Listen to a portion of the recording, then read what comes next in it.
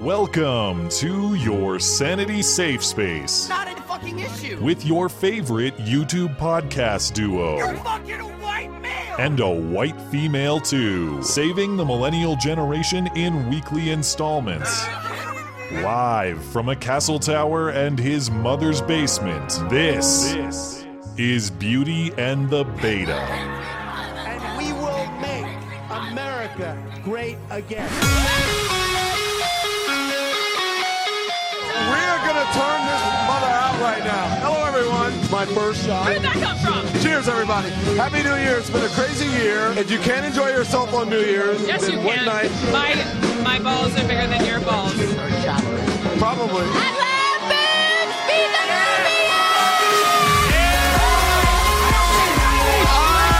EWBS. You are fake news. BOOBS. Very fake news.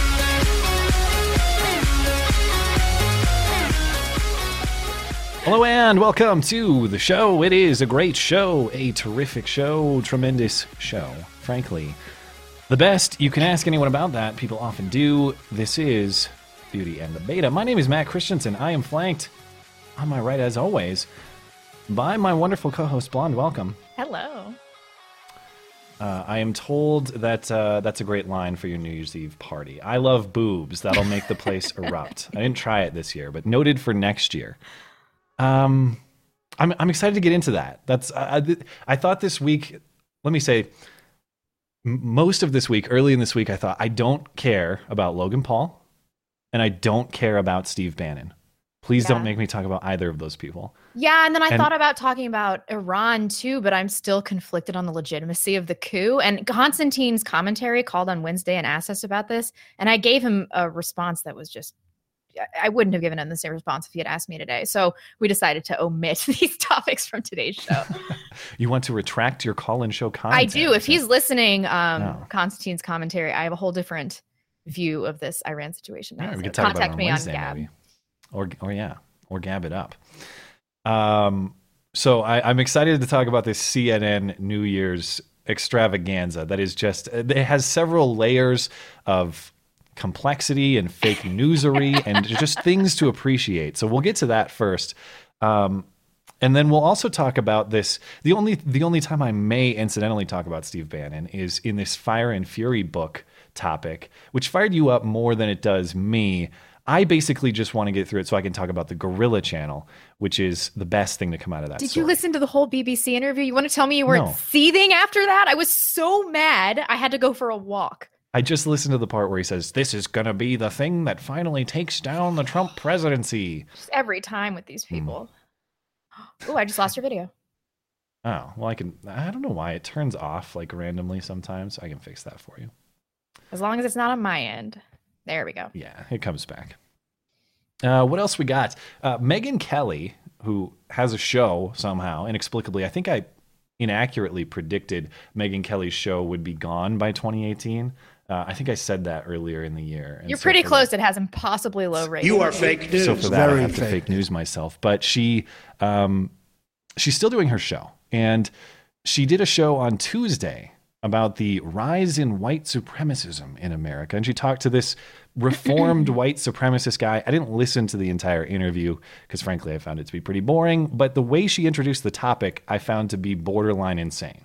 Several claims of fact that are stretches at best, and a return to the "it's okay to be white" is a hate slogan from Megyn Kelly. So we'll get through that a little bit. But, you know, maybe Megyn Kelly is onto something because I saw this story of very racist pancakes from an IHOP in Texas, carved by some hooligan high school student patrons of this IHOP. Yes. I guess we Note could do, how this is not hoax hate. right, real hate Real of the hate, yeah. real high school juvenile prank of the week. Yeah. Maybe we need a sounder for that. And then the trial of the century, the Count Dankula Nazi pug trial had some developments this week. Lauren Southern was on scene to report on it. We'll take a look at some of Lauren's reporting. Count Dankula himself posted an update a few hours before we went live here, so I don't have that to play, unfortunately, but something to direct people to. DNC Deputy Chair Keith Ellison appears to endorse Antifa on Twitter. That's pretty interesting. And some unknown hero expertly trolls California after the official sanctuary state policy takes effect. That was great. We'll talk about that last. Great work. Yeah. And of course, we will read super chats in between topics, $5 and up on the Sunday show, because we are no good low-down money grabbers. We regret the policy, but we got to keep the show on Sunday moving along. It will be all this and more on your favorite couple hours of listening material. Thank you for liking the show on YouTube. Thank you for reviewing the show on iTunes. Thank you for keeping us afloat, helping us upgrade stuff on Patreon. And thank you for emailing us. That is beautyandthebeta@gmail.com. If you want to listen to the show, the audio form is available wherever you find your podcasts, iTunes, Google Play, SoundCloud, Stitcher. Find those links in the description for you. Before we hop into the meaty topics, the CNN New Year's event and the Fire and Fury stuff, we got art to share, of course. So last week I made the mistake of getting up to pee in the middle of the show, which was a first for me. But that, of course, leaves my chair open for meme work. So old host 2 out of 10, new host 69 out of 10. That's Lena Dunham filling this seat. I imagine you'd have some objections to that substitution. Oh, I think that would be a great show. I would just berate her for a variety of reasons. Yeah. Once, not ongoing. Yeah. And this apparently is, this is actually an unedited photo of me in the chair. Apparently, if you ask Blonde, I'm 4'11", and that's my real size before I use some computer enhancements. He's a tiny man. He has like a size 6 shoe. It's really depressing. You know, the worst thing about leaving my chair like this is I forgot. So you can see the duct tape that's on my hand, like the armrests. It's because this chair has been broken so many. It's part of it is just wear from getting up and putting my weight on it. It's gaming anger. Don't lie. That it broke, but I'm not going to lie. There's been bullshit smashes like that have broken the armrests. Yeah, so that's why they're duct taped. I got to admit. And then this is actually genuinely fantastic. I really like this. This is from Hypatia Ascent. It's like it's kind of like a Disney style art. I don't know how else to describe it. So cute. And I'm actually wearing the sweater. I always wear the sweater. They actually painted in real clothes that I have, and then that red bow that I wear. Yeah, and the red bow. Yeah. So attention to detail. I like the style. I like everything about it. And it's so cute. We don't even look like we hate each other. Yeah, that's true. Yeah, I mean, it makes us look like I don't know. You speculated it makes us look like we're a couple or something. Yeah, but yeah, totally. I don't know. I like the art, and I thank Hypatia Ascent for that. What else we got? I always have these random things at the top of the show that don't really fit in elsewhere that I want to get through, things from the week that are just interesting. Do you see this lady who tried to get Ted Cruz to say socialism will win? Did you catch that? Yeah. So this is like the left's version of Hitler did nothing wrong. I've seen people do that before where they're like, now say Hitler did nothing wrong, or grab her by the pussy. Or I always confuse Trump's bus tape with that. It was F her right in the P word. Why am I saying this like I have a syndicated like I'm on regulated airwaves? Fuck her right in the pussy. How about that? That guy. Because your parents listen, that's why. Yeah, hi mom, hi dad, hi extended family. Okay, so Ted Cruz is out at the movies, and this is in the D.C. area. This activist woman who is with the D.C. chapter of the Democratic Socialists of America spots him and asks for a photo, and the result is her trying to get him to say socialism will win. Oh, I forgot one piece of art, too, after this. So this is the tweet. She says, 2018 is good. She tweets this out, and then here's the actual video. Well, welcome. Happy New Year. Thank you. Happy New Year. Say socialism will win. It's not going to. Socialism's going to win. There you go.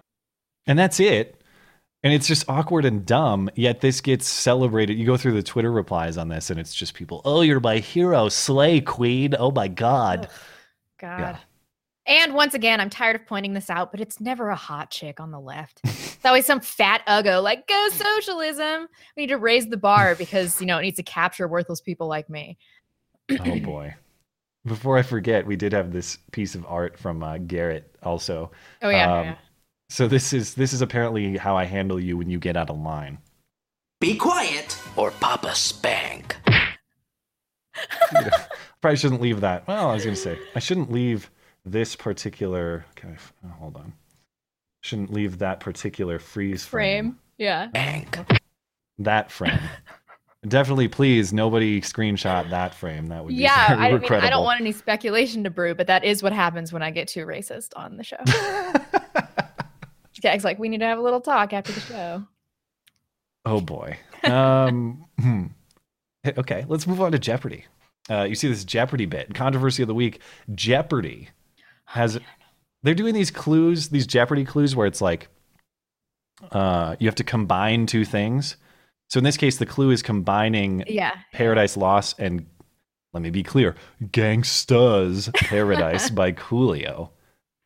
And the guy says Gangster's Paradise, and then they say correct, and then they revoke it.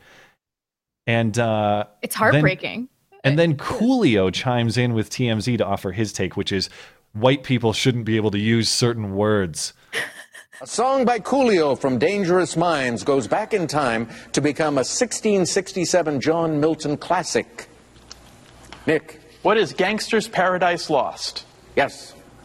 And Lisa, I was about to say you have enough money to take the lead away from Nick, but you don't even have to respond to take the lead away from Nick, because our judges have reevaluated one of your responses a few moments ago, Nick. You said gangsters instead of gangstas on that song by Coolio. So we take 3,200 away from you, so you are now in second place. You could see him just very subtly nod, like, what? What? I know. Oh, God. Okay, so now Coolio, TMZ gets in touch with Coolio to see what his take on this is. And to be clear, on the album, and the name of the song is Gangsta's Paradise with an A, not ER. This is what Coolio Lisa, says. you have the lead, as you can see. I probably would have gave it to him, but let me explain something to you. And this is for white people. Is that for both of us then? The ER will always get you in trouble. Pronouncing the ER, yeah. That's a good rule of thumb. Well, now I can't tell if he's joking or if he's serious. Is he making a joke about the N-word, or is he actually being serious? I can't interpret this. I think he's being serious. Yeah. So I can't say gangster? I think he was talking about the N-word. Okay, so he's making then he's kind of joking. But then they go on, and it's hard to tell what he means. For certain words, obviously. Right. Never use the ER. If you don't have to use the ER, don't use it. But come on, Coolio, that doesn't apply here. I mean, look, like you said, so when you heard him say Gangster's Paradise.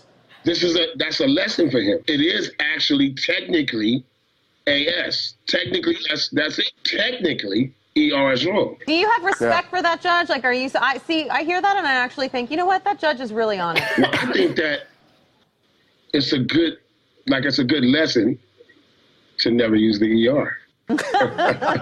I can't tell what he means, but This is bullshit. But at that moment, you can see that guy in the Jeopardy, he realizes that he's like the single most disenfranchised white guy in the world, because now he's lost to a woman. And he's getting eliminated because he didn't want to say gangsta. Everybody knows it's gangsta, but he probably thought that was racist, so he didn't want to say it. Yeah, interesting. I would be curious to know, did you actually know it was gangsta and you chose to say gangster because this is like a more formal setting or something? Everyone knows it's gangsta. I mean, I honestly didn't. I don't know what I would have said. I will say that I listened back to the song for the first time in possibly ever, like by choosing, like it wasn't playing at a place or it wasn't in a movie or something. I clicked play on it. That possibly ever. I think that it sounds like a hard R in the song. Like, listen to it and tell me it's not a hard R.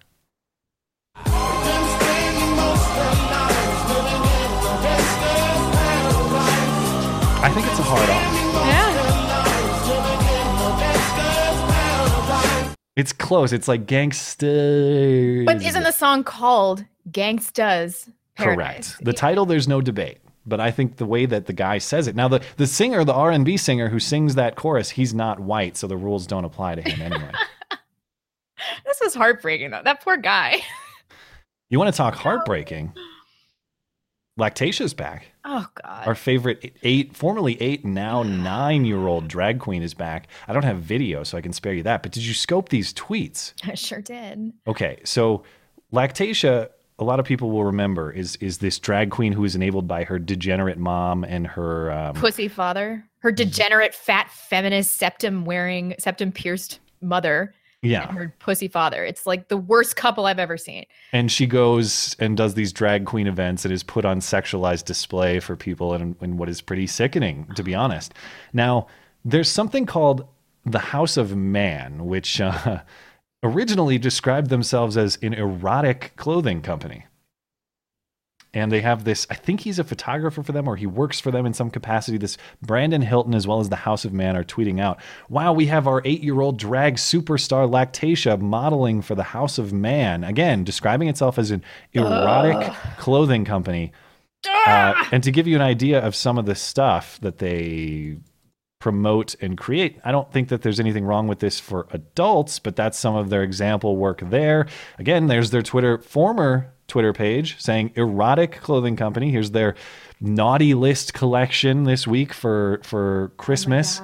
And this is what Lactatia is modeling for. Now, a lot of people got really pissed at this guy in his Twitter mentions, as you would expect, and so he comes out and tweets this. And this is full po for me. Like I can't believe this is tweeted seriously, but apparently it is.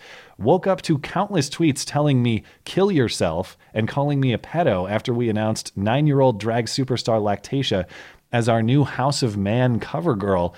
If you can't handle a kid in a sequin onesie, maybe the future isn't for you. Ugh. You know, we've gone full horseshoe. This is just like the West's version of the dancing boys of Afghanistan. It's like we've created our own sexualized youth that all these weird perverts can jerk off to. And everybody's like, it's fine because we're gay. What? Yeah. You'll also notice this guy, Brandon Hilton, verified. No problem. Blue check. No problem. Twitter endorsed the Dude, I want off this ride. This is not the future that I endorse. That's the future I'm signing up for just by existing right now. No, I want off. I would like to see a public opinion poll on whether people consider that progress. That's progress. That's social advancement in this person's judgment, and presumably Twitter's, since now Twitter has basically all but said the blue check is an endorsement indicator. That this is the progress that we're headed towards. I mean, at what point do you think that CPS should get involved? There's the real question. I don't think that. At what point should Chris Hansen be involved? How about that? Like, send him to talk to that photographer guy, because that is. I mean, that couldn't toe the line of fetishizing, sexualizing a child any closer. And for a lot of people, it's already well over the line. I think that's entirely fair. But the distinction here between this and entering areas of like child pornography is getting very thin. Very thin. That's definitely a boundary we want to push. It's progress. Dude, no more Lactatia stuff. You know how this hurts my soul.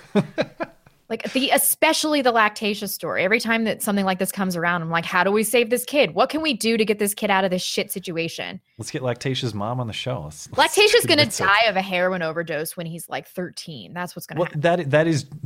That's genuinely heartbreaking. Is after having 500 sexual partners. What are the odds that you think in getting AIDS? 15, 20 years, we read a story. Former child drag model Lactatia grows up to lead normal, successful life. Yeah. I'm sure that'll be the headline. Yeah, definitely. Yeah. I mean, if he killed his mother, I'd be like, let's not prosecute him. We'll cross that bridge when we get to it. Yeah, really. Okay, you want to talk fire? This one's going to take a little bit. Should we take a break before we get into Fire and Fury? Yeah, we got a few super chats we should probably go through. Michael Alexander said, love the show. In my opinion, the Russian collusion scandal, there's just too much smoke to discount the likeliness of fire. Curious about which source has led you to believe the investigation is a waste of time. I have not heard anything substantial in the Russia investigation that makes me think that it's worthwhile to further investigate. I don't know what you're talking about, dude. Have you heard anything where you're like, oh, this is definite collusion with Russians? I guess what people would cite is the Donald Trump Jr. meeting with this lawyer. I mean, that's probably the most she was connected to Fusion GPS, and so I think this was all a farce anyway. I believe that this is absolutely ridiculous. And then any discussion with any Russian diplomat is portrayed as this kind of Russian collusion. You know he's a world leader and he has to communicate with other world leaders, even if they're Russian. So no, thank you for your super chat donation, but that's really stupid and I disagree. Whoa, geez, you're fired up tonight. I know. It's because of this fucking wolf interview. It's because of what we're going to get to next. Maybe that wasn't fair. I mean, have you heard we, anything that makes you think that it's... I mean, are there circumstantial curiosities like the Trump Jr. meeting? Sure, but I think given Fusion GPS's involvement and the fact that Steele potentially was paying Russian sources for intel on Trump, we have to acknowledge that this smoke is not necessarily unique to the Trump camp either. I think if there's anything, and I think if there's anything to be believed, it's that Russian officials, Russian actors were trying to meddle in this election without necessarily like a partisan Donald Trump interest. They might have been trying to meddle, but I don't think it was this like team up with Trump to defeat Hillary. As we're being led to believe. I haven't seen a lot of evidence of this meddling either. I think that the left is grasping at straws. Nobody has shown me anything at this point that is convincing about this Russia collusion or meddling in the election at all. Seriously, if you guys think that there's something here, then please send it my way. But I'm pretty sure I've evaluated almost every piece of evidence that's out there about this. Yeah, and the trouble is a lot of it, especially with the DNC hacking stuff, a lot of that is evidence that we're not able to look at and verify independently. It's just believe the intelligence community. And what about the Pissgate dossier? It's clear that the left is also trying to further this narrative by completely inventing pieces of information and evidence. And I'm still supposed to believe, where there's smoke, there's fire. I'm sorry, Super Chatter, that I was so hard on you, but like that really pisses me off. It's okay. She does it to everybody. Me too. I do. Thank you for that, though. Evil Fuzzy 9 said, first time I'm able to comment with Super Chat, usually just listening while at work. Thank you, Evil. We appreciate that. Claude Sandtruck said, short sleeves, gym shorts, and flip-flops and snow. South Carolina got me sick, presumably, but still giving 5. Blonde, take the snow back to Seattle. Did you all get $1 on the first? $1 on the first? Money's on the first? I don't know. I would love it if it snowed in Seattle more. That would be a delight. It probably, I mean, maybe once every couple of years or something, or maybe once a year. That's kind of how it was when I was in Portland, and then the city shuts down if it does. Yeah. I love the snow, so it was great growing up in St. Louis. Kingsley Oberqua, say what you will about CNN. I watch their New Year's coverage every year. It's cringe, guilty pleasure. We're about to get to that, like real heavy. Oh yeah. I teased Fire and Fury. Yeah. What am I thinking? We have to get to the CNN drunk New Year's recap next. I'm getting ahead of myself. Travis Valle said, my dad wasn't a good guy around Christmas. It's one thing to tell a kid that Santa Claus is dead. It's another to make him help you hide his body. Hold on. The poorly timed rim shot is earned. There we go. And then when I hear the rim shots, it's always twice and like it has a 2-second delay. And so I always wonder if I'm talking through them. Doesn't matter. Just talk over it. I don't listen to our show back, so I don't know. Yeah, it doesn't matter. David Scheffler said, Matt, I'm playing Skag 3 on Slitherio. I don't know what that is, but that's my gamer tag. Soon your snake will be the biggest. Blonde, have you ever considered wearing a drindle? Seems like your thing. What? There's too many references I don't know. I don't know. But apparently, are we old? He's playing some player or some computer named me in a video game or named my gamer tag. I don't even know the game though.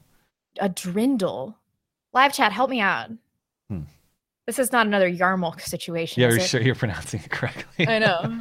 DRINDL is what it says. Thank you, David. I'm sorry that we're old and we don't understand anybody's references. Normally we play it off like it's cool, but we can't because I don't know what you're talking about. I'm surprised you don't know what this is. What is it? It's the traditional feminine dress worn in Austria. Think of like if you pictured like a yodeling woman or something. Is it DRINDL? DIRNDL. Well, he spelled it wrong, but I probably still wouldn't have known that. Yeah. I mean, this looks like the outfit you would buy for your daughter, frankly. Does it look like something Yona Yinton would wear? Yes. Yeah. Oh, yes. Absolutely. Excellent. During her combing exercises? Yeah, for sure. Rick Morana said, I heard through a quote recreation that Matt, quote, wants some black lipstick sour whale meat. Love you guys. What? I can't confirm or deny. I don't know. Black. Want some black lipstick sour whale meat. I think this is a reference to our Wednesday discussion when I was discussing a few romantic prospects the internet has to offer that were not appealing. Oh, that's right. Yes. Gotcha. Yeah. Chris Feilbeck said, test. You passed the test. I did. I went through. Thank Gabriel Lopez said, as of 2018, Andy is no longer a faggot. Yeah, I mean, I've been loving Andy Worski's streams lately. I think he's been having a blast just having these really explosive streams, and it's been Jared Holt's fun. all over it. Jared Holt's real mad. Anybody that is triggering that creature of the estrogen lagoon is a friend of mine. So if you're listening to this, Andy. Yeah. Did you see Jared Holt on Twitter says, "Why would I ever go on these guys' YouTube stream? I'd just be earning them money." Yeah. Okay, you'd be earning money. Not really, because nobody knows who the fuck Jared Holt is, except he's some scarf-wearing faggot that dogs on us every once in a while. To which I replied, I would give him or the charity of his choice 100% of the revenue if he were willing to come on this show. Yeah. He didn't reply. If he comes on the show, we will donate the money to the, I don't know. I'll give it to him Southern personally Poverty Law if Center he has wants. that. I don't care. I'll donate it to Right Wing Watch if he wants. Yeah, I mean, we'll just care. tell our audience not to donate anything. Well, it's up to them. They're making a free choice. A few more. But yeah, the point is he won't even do it for money. He won't do it. And then when I invited him on my stream after he wrote that absolutely slanderous hit piece, he told me he had to ask his boss for permission and then just blocked me. So he didn't have to answer any follow-up questions. What a little bitch. That's not right, said Matt and I once made love aboard the Borg. Resistance was futile, if you know what I mean. I know what you mean, but Matt doesn't because he won't watch one goddamn episode of Star Trek The Next Generation. I can confirm that happened, though. It's the only reason I know what the Borg is because of that encounter. Three-Sided Coin is our resident socialist. Glad to have you back on your regular Sunday. Sorry I couldn't be live with you on Friday, Saturday show, but I work 6 days a week. Also, you did not file with the bureaucracy form 87B, so you can change the show time and have a guest. This will go on the record. Thanks. Thank you, Three-Sided Coin. You're so funny. A resident socialist. Just 2 more. Slosher said, suck it, Trebek. Suck it long and suck it hard. Oh, yeah. Class back when SNL was funny. Man. The Those Jeopardy days, bit was right? always great. Turd Ferguson, Norm Macdonald as Burt Reynolds. Yeah. Although this last year, the Black Jeopardy with Tom Hanks was a hilarious skit. Yeah, that one was pretty good. Yeah, I do remember. Maybe they're just good at Jeopardy. And then last one for right now is Rick Moranis again. I dated a feminist, went to a drag show. These shows are the most sexualized entertainment short of porn I have ever seen. Kids have no place there. Yes, I have been to some drag shows, and it is, it's just, it's a whole thing. We're good for right now, though. Let's hop into CNN's Drunken New Year, because there's not much to explain here. This happens every year, as one of the chatters mentioned. Like it's entertaining. We've laughed at it before. Of course, they didn't have Kathy Griffin this year because she made a mock decapitated Trump, and nobody wants to associate with her, which is amazing because it's not like any of this is above Kathy Griffin. Like, we're too good for Kathy Griffin. And that's the thing. I want to preface my commentary on this. I don't necessarily have a problem with anything that they're doing. What I have a problem with is pretending that they're on this moral high ground, that they're these people of such high character.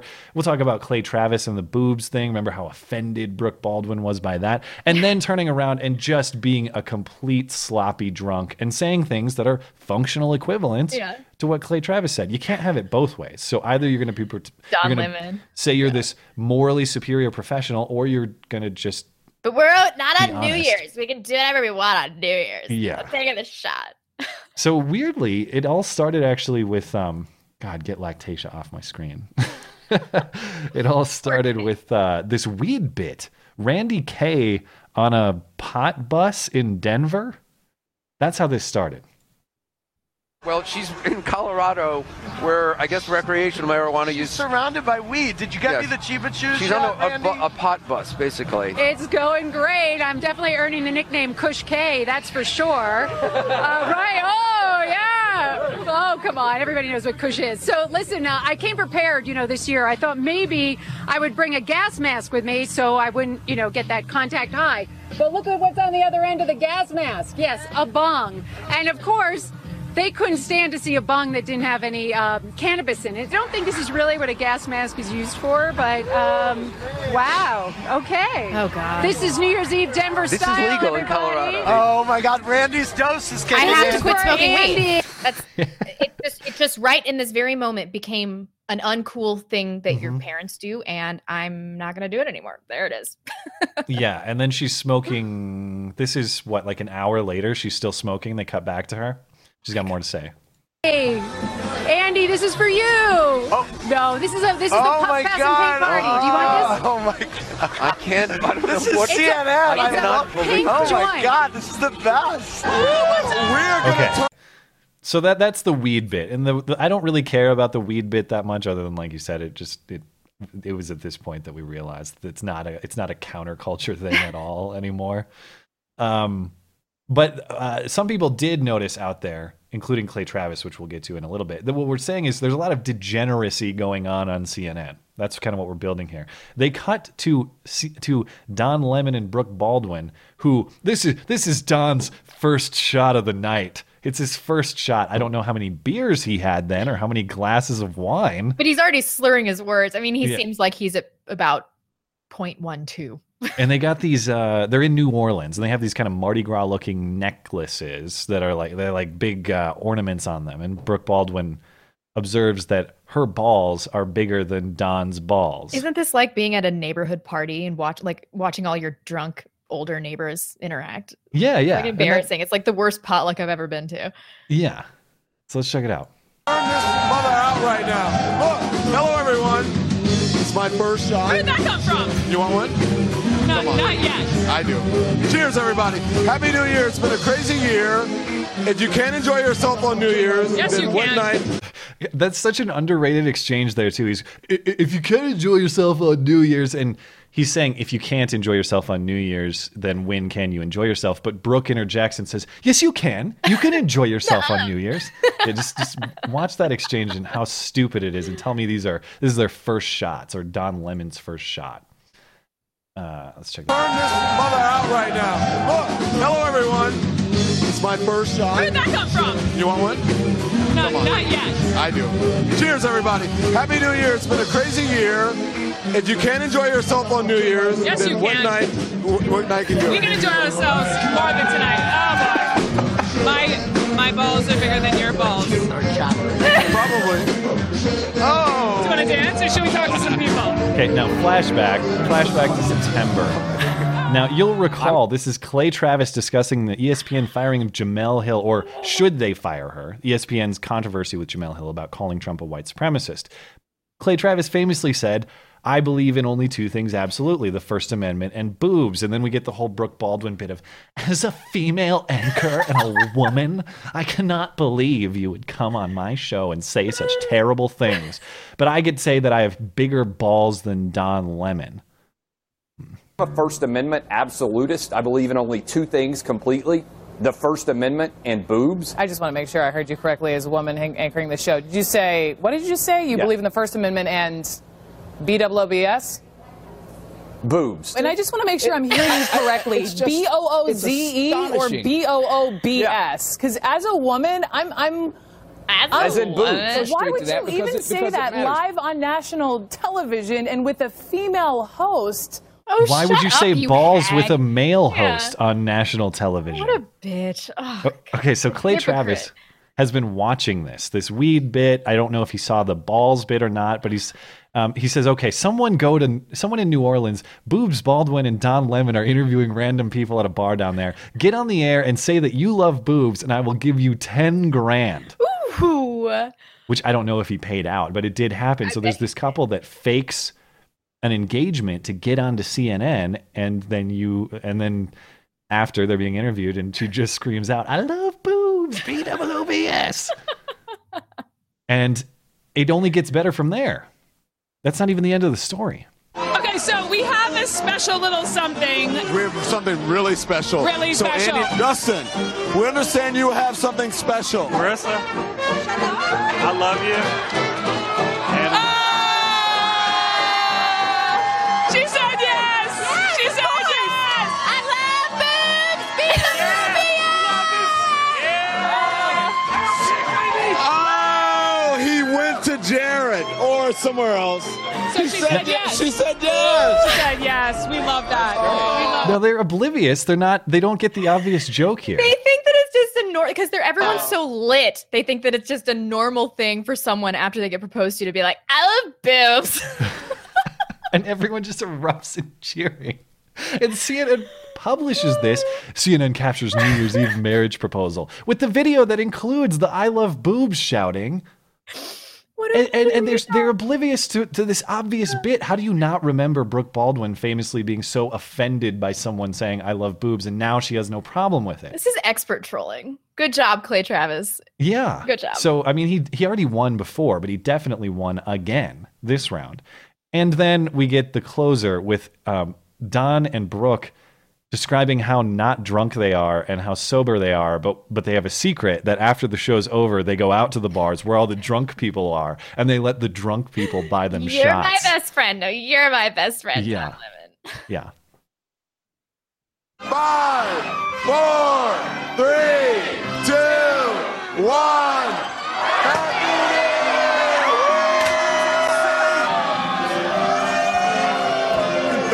I got confetti in my drink. Should old acquaintance be forgotten days of old lang syne? Brooke and I have a tradition. Should we tell them the tradition? So we really we sort of pretend like we're drinking here. We're having a good time. We drink a little bit. We've been doing this now together for years. We go out after. This is our fourth We do. year That's our real New Orleans. We go out New Year's and Eve. paint the town red. It's hilarious because everyone's drunk and we're sober walking into the bar. I know, and everyone's smashed, and they're all like, "Don and Brooke are here! Shot, shot, shot, shot, shot!" And that's what happened. Not that we've ever had shots spot for us in New Orleans ever. We would never do that ever. We'll be out in the French Quarter. God, so cringy. I just. It's entertaining. I am entertained watching it, but that's Why do they do this every year? It's like, okay, I get blacked out drunk on national television so that we can appeal to millennial audiences. Is that what they're trying to do? I don't know, and that's it. Just bothers me because it's like, pick what you want to be. I get it. Everyone's doing this on New Year's. I'm not going to sit here and say, well, what they're doing is morally wrong. It's not that. It's just pick what you are and tell me. You can't be chastise Clay Travis, Brooke Baldwin, and degenerate drunk. Yeah. My balls are bigger than yours, Brooke Baldwin. You got to pick one. I would pick big balls, Brooke. I think that's more fun and just as credible, frankly. I don't think there's any credibility lost. How embarrassing, God. Yeah, it's the degeneracy in combination with the moral posturing. Yeah. That's what's bothersome about it. Yeah, I wouldn't complain about this otherwise, but it's like pandering. And then there's something really seeing a drunk college student, you're like, oh, that's kind of funny, whatever. But seeing somebody older than about 30 blacked out drunk, there's something uniquely sad about that. You do not have your shit together, bro. Or Brooke. Yeah. I frequently get requests for us to do drinking games on this show or take shots. And it's like, I like to have a Coors Light to just kind of, take the edge off a little bit. But I don't want that. I don't want clips like that. We don't do this anymore. I don't want to create that type of material for the internet to consume. Somebody just said, Blonde, you're 30. Yeah. And I have not drank in 6 years. So, yeah. I mean, do you see people, you go out to bars. Do you see people now. older than college age now, getting blacked out drunk? Oh, yeah. I saw some last night. Oh, God. They generally are not the type of people where you're like, I don't know, that guy or gal looks like his or her life is together and successful. They look like lifers, basically. Yeah. Yeah. But on New Year's, it's a different story. I mean, I didn't go out this New Year's, but of course you're going to get a lot more people than on a typical weeknight or weekend. Yeah, but these are also news anchors for a major national network. Yeah. And they're always acting like they're better than everybody else morally. Yeah. So, and again, that's what's funny too. This whole thing is built upon the premise that Kathy Griffin is not up to the standard of this show. Kathy Griffin is too much of a degenerate. Yeah. To appear on this show. Yeah. Okay, so we'll have to get into Fire and Fury next. Do we need to take another break, or should we hop into that? Oh, we got a million super chats. Okay, let's go. Let me reload this really quick. Oops, I just accidentally blocked somebody that I did not mean to. Let me undo that really quick. Whoops. You can undo a block that quick? Yeah. Nice. But I usually won't, just so. Yeah. Let's see. First name said, he probably said gangster because gangsta is not a fucking word and sounds fucking retarded. Also because he can speak fluent English. Yeah, that's true. I mean, Jeopardy is like a professional environment. It's a very... The problem was, though, he has to say what the album or the song was called. Yeah. So I understand why they disqualified it, even though I think that it's pretty unfair. Stephen Lapp said, great, was going to listen to music while I edit photos, but now this is so much better. Great job. As always, love listening in. Thank you, Stephen. Well, thanks for tuning in. That. Motionless Potato said, it's my birthday, so I have some money. Thanks for all the help getting through the year. Thank you, Mr. Potato. Well, happy birthday. Happy birthday, too. Richard McLaughlin, on lactation, I would recommend works by the late and great Dr. Joseph Nicolosi for insight into similar phenomena. Notable works include A Parent's Guide to Preventing Homosexuality. I'm not familiar with this. Well, I mean, I don't judge a book by its cover. That's an aggressive title, though, for me. A Parent's Guide to Preventing Homosexuality. I mean, some of it's got to be nurture. Yeah, I mean, I don't want to get into that debate right now, but I'd have to look it up. I'd have to see it. I mean, that sounds like it sounds a little I don't know. I guess I shouldn't. Look at Skag trying to get out of answering this. No, it's just it sounds a little it sounds a little pensy for my taste. It sounds a little electroshocky, maybe. Yeah. Yeah, I mean, but it's definitely true that it's unknown how much of this originates from heritable factors. And yeah, I how can much grant environmental, that. Especially with lesbians, who I think there's more sexual fluidity amongst lesbian populations. Like I see more lesbians where I'm like, you definitely could have taken a dick for the rest of your life and it would have been fine. But like when I meet a gay man, I'm like, yeah, you were born this way. Yeah, and I've heard conflicting. I don't know what data say or anything. I've definitely heard conflicting testimony from gay people on whether they believe it's. I don't know a lot of people who believe it's exclusively nature or nurture. Yeah. And some people have come after me before for saying like it's an immutable characteristic, which I grant that it's probably not the same as like race. Yeah. What I mean is what I mean when I say that, and it's not precise in language, of course, I'll grant you that. What I mean is like for the purposes of, in the context of discriminating against a person, for example, like religion is not an innate characteristic either, but we still consider that within the kind of realm of factors that we consider discrimination bad against, you know what I mean? So that's kind of why I lump it in that way. I don't mean to imply that I'm firm on the side that like there are no environmental factors that play into this whatsoever. I don't know. Yeah. I don't know. And I've heard conflicting information from people. I'm just trying to be clear because I get emails sometimes that are. Are you trying to be clear, or are you trying to cover your ass? I'm trying to be clear because I get emails from people that are like, you need to provide evidence for that. Well, I'm not. Stop reading your emails. Do you still read these emails? When I get an email like that, I'm like, oh, I'm just going to read 2 lines of this and not finish it. David Alexander, you blonde, send some love to our girl Ash and Birdie. She's been doxxed by her own family members. Shit. I actually text with her sometimes and check in on her. But she's been really busy with your channel. And then she has an open invitation to come on the show. And incidentally, I have a little clip of Ashton because I'm going to talk about Mark Bray in the Antifa book later. And some of the stuff I have to remind people who Mark Bray is her talking to Mark Bray at Berkeley. Oh, that's right. Yeah, didn't we watch this on the show like 3-4 weeks ago? No, I did a video on it. But we never talked about it on the show. We did play a clip of her interacting with one of her professors in the classroom. On the show. I don't think so. I don't remember. I'm maybe positive. we did. Casey Shepard said, long-time listener, first-time super chatter. Love your content. Keep up the good work. Thank you, Casey. Well, we appreciate that. Three-sided coin. Even I don't believe in the Russian nonsense, at least on Trump. Maybe Hillary did, though. Then again, I'm a Kyle Kulinski, Jimmy Dore progressive. Thank you, three-sided coin. Joseph Kulisic said, Happy New Year, Matt. When you lived in Portland, did you turn into a fucking retard who didn't know how to pump his own gasoline? No, I liked living in Oregon, and I do like the city of Portland, even though the politics, when I was there, it was very it was weird, but it wasn't this authoritarian Antifa bullshit. But the only thing I genuinely hated about living there, including the rain, which I actually liked the rain because it made it easy to study and stay inside. I liked that. I liked the wintry or the rainy winter that you get. But it was the gas thing. It pissed me off. I hated that about living there. So you still have to get an attendant to pump your gas in Portland in the bigger cities. But now if I go back to Portland, at least on the rural drive to Portland, I can pump my own gas in Oregon, which will be sweet. Look at that. Oh, excuse me. Maddington said, Hillary's campaign motto, when they go low, we go high. CNN's motto, when our ratings go low, we get high. Okay. All right, here we go. Welling. Bob Smith said, did you catch the #2 live stream of all time, the Richard Spencer and Sargon debate? I did, and I watched all 4 hours of it. Is it 4 hours long? I haven't watched it. It was like 3.5, but the last, I think, half hours is just super chats. I don't know about you guys, but I thought it was a nonstop thrill ride. And I thought by the end of it, I was so embarrassed for Sargon. It was just sometimes he's not the greatest debater.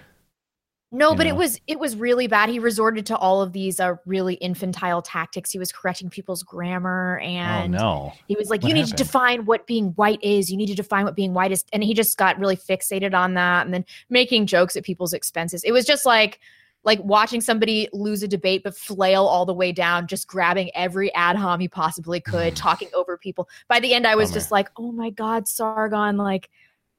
He's had some rough ones before. I remember Christy Winters. I've never seen a debate where he got ass raped like this before. Okay, I'll have to check it out. It was by Richard Spencer? It was Richard Spencer, but Styx was also on, and then yeah, but Styx wouldn't be siding with Spencer. He was there to support Sargon. So was Kevin Logan. They also pulled him in, and then Millennial Woes got pulled in at some point, and Jean-Francois Gillipier, is that his last name? Gillipier? I don't know. Something like that. I don't know. And I think I'm forgetting somebody else. But yeah, it was just an absolute, it was just slaying. Yeah, so I've seen people talking about the debate, and then half the people I see are just ripping Worski and the rest for the debate even happening. Right. How could you even entertain these thoughts, you moral degenerate? Shuan Head was saying, how could you possibly do that? This is not up for debate. This is a topic that's not even, it's like these skeptics, they're just like, you can't talk about that. But then they're like, you're going to try to censor me? What? Yeah. Whatever. Joshy Boy said, leave it to CNN to make weed uncool, and I don't even smoke it for real. I know, right? Travis Valle, at 6, I got sent home from school. My mom didn't punish me. She said, wait till your dad gets home, and waiting for dad to come home. Longest 20 years of my life. Oh, God. That's some Nelson Muntz stuff right there. You guys.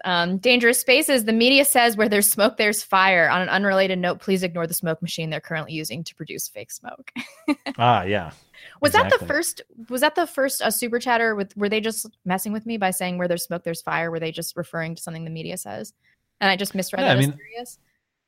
I interpreted that as serious the way you read it, but okay. Maybe well, not. if you were if just we interpreted saying it wrong, go ahead and email us. Yeah, I apologize if you were just saying that in jest. Zen Mistress said, CNN is the drunk girl trying to prove how much fun she is. Oh my God. I'm just waiting for someone to wake up and decide that they've been raped. Yeah, exactly. Oh my God, I'm so drunk. Nobody rape me. That would be terrible.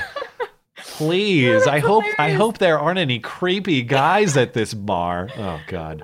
Just a few more for right now. The blonde rant. As those references you are too old for, I understand. I only understand because of what I learned from my students. Public school teacher here. Yikes. Anyway, here's $10 for Matt's computer chair fund. Thank you, blonde. Oh yeah. Eventually I'll have to get a new one. But I like when I have old worn out pieces like this. He wants to beat it to death. I wouldn't phrase it that way. Neither would I again. Redicka said, someone needs to do razor blade business cards so I can sell them down the road, not access. Wait. So I can tell them down the road, not across the street. What? Razor blade business cards, and then it's a guide to slitting your wrist is what down the road, not across the street means. Don't listen to the show, guys. Thank you for that, Redicus. And there's 3 more, and then we'll get back to the show. Bill McPherson said, blonde, no one likes a quitter. If you don't smoke, you're going to have to take up drinking to cope with leftist cringe. Yeah, I have to quit everything because I'm going to get pregnant soon. So yeah. So it's all going away anyway. Might as well just quit because of CNN. The Beggar Hero, it's nice knowing that Don, one shot makes me drunk. Lemon and Brooke, how can you talk about boobs, Baldwin, are not freezing in the Midwest? Yeah, really. Yeah. And then last one, 3-sided coin said $50 super chat and up per shot, and you would. $50 super chat. That's true. So when I said that I'm never going to do like a drunk stream or like a drinking game stream, you're right that everything is for sale. Now that's true. Everything in the world is for sale, and people get pissed at me for saying that, but it's like there's a price for everything. I don't know. I wouldn't work for a mainstream media outlet even if they offered to pay me multiple millions of dollars a year. There's a price. I just wouldn't do it. It would detract from my quality of life. And at a certain point, you're so rich that it just doesn't matter. What if they offered you your own like island kingdom to live on, and you could be queen and have everything you ever wanted? I mean, but I have to work 80 hours a week, so I still wouldn't do it. No. I guess they want you to appear on one broadcast per year. Fine. All right, cool. Yeah, Yeah, whatever. like I said, there's a price for everything. Yeah, okay. Agreed. All right, we're good. Okay. So I'm gonna try to get through this as quickly as possible because I mostly just want to get to the gorillas, but I know that you have rage about this. So this book called Fire and Fury by Michael Wolff. It releases. Was it Wednesday that it came out? I put Wednesday in the notes, but I didn't double check. It was like 3 or 4 days ago. Yeah. It came out early because it was on the 5th actually, so it was 2 days ago. Oh, okay. So Thursday. No, it's Friday. Friday? No, it came out before Friday. Oh, I read the 5th. I don't know. Maybe it was supposed I think to come that was out its scheduled release, and then they let it out early because there was so much demand. So the idea here, you know more about Michael Wolff, the author, than I do. I didn't really look into the author. I've never heard of this guy. I've just seen him on the news now. Yeah. But he's worked at like all kinds of. He's a journalist. He went to Columbia. He's worked for Vanity Fair, The New Yorker, The New York Times. It's just like, it's what you would expect. He's just an entrenched fucking liberal elitist piece of shit, lying sack of crap. I can't believe you. 14 minutes of this BBC interview, and I was just seeing red because it was just lie after lie, and it's so predictable too. Saying Trump's practically illiterate, he just eats fast food in his bed, and they've done it to previous presidents before. They're always like, he's incompetent, he can't possibly do this job that he's been issued with, and I've seen them take tactics like this before. It's unbelievable slander. I just was listening to this like, I cannot fucking believe that you're trying to say that Trump is functionally illiterate. He has a 160 IQ. He went to Wharton Business School. He's a multi-billionaire. You're like, oh yeah, he can barely read. He's also president of the United States. Get fucked, Wolf. So he writes this book. It's called Fire and Fury, which is a reference to Trump's comments about North Korea earlier in the year. Which is one of the most underrated Trump moments of all time, I think, when he said if Kim Jong-un, sorry, I got in trouble, Kim Jong-un do you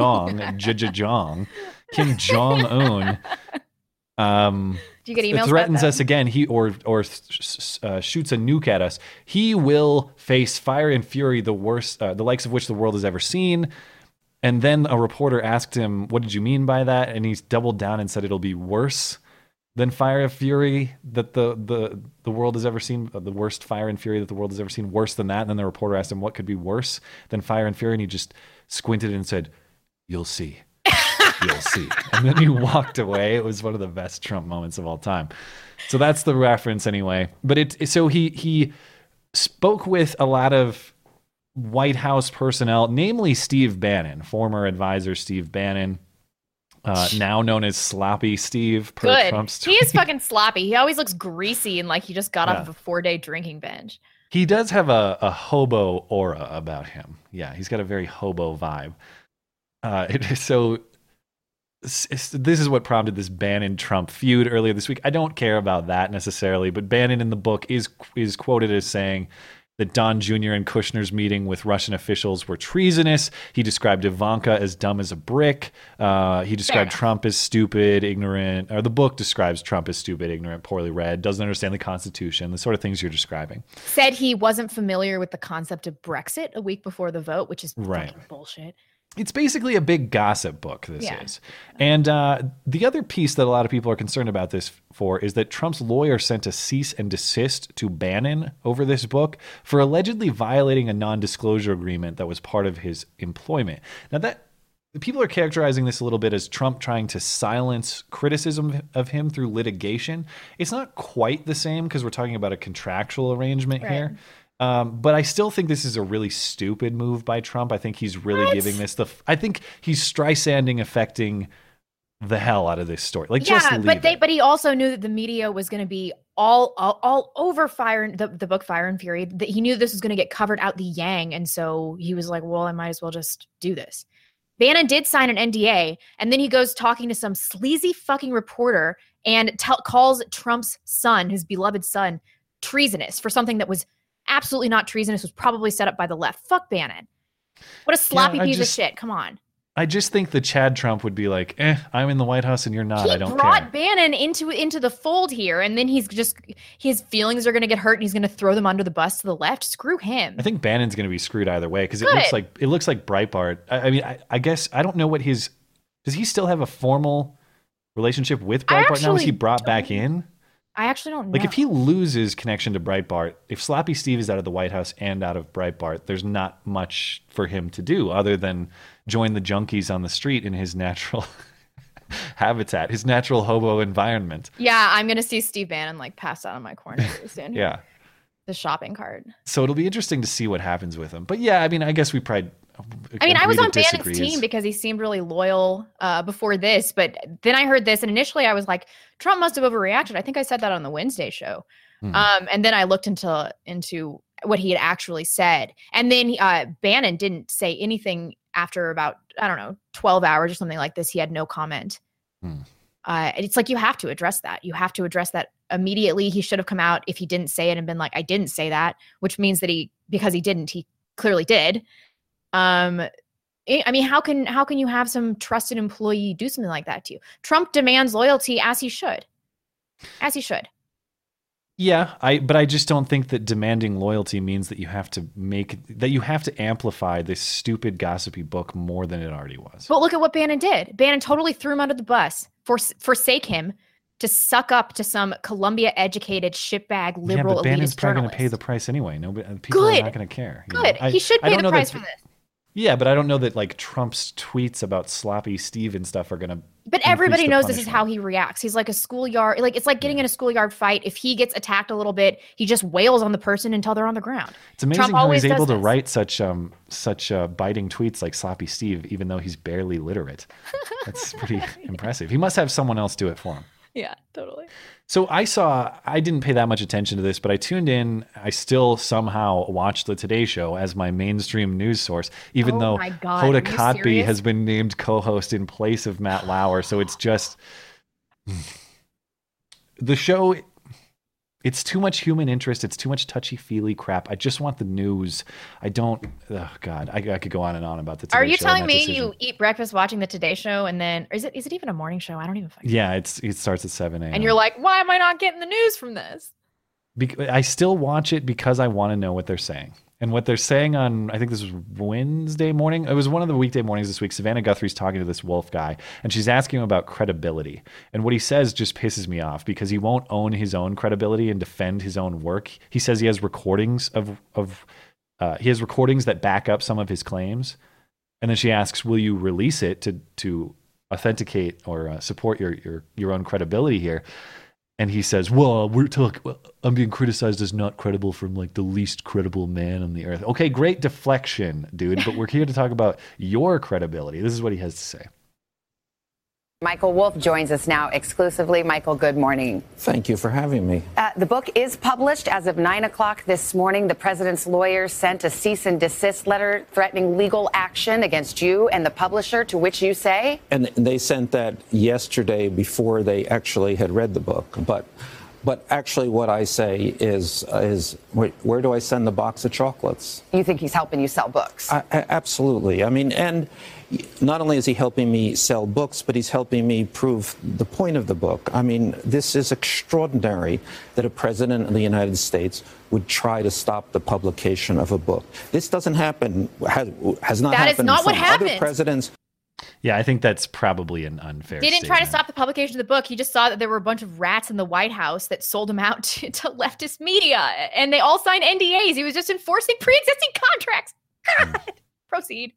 Would not even happen from a CEO of a mid-sized company. To clear this up, because the president is saying it's full of lies, that you didn't have the access you said you had. You know, I think one of the things we have to count on is that Donald Trump will attack.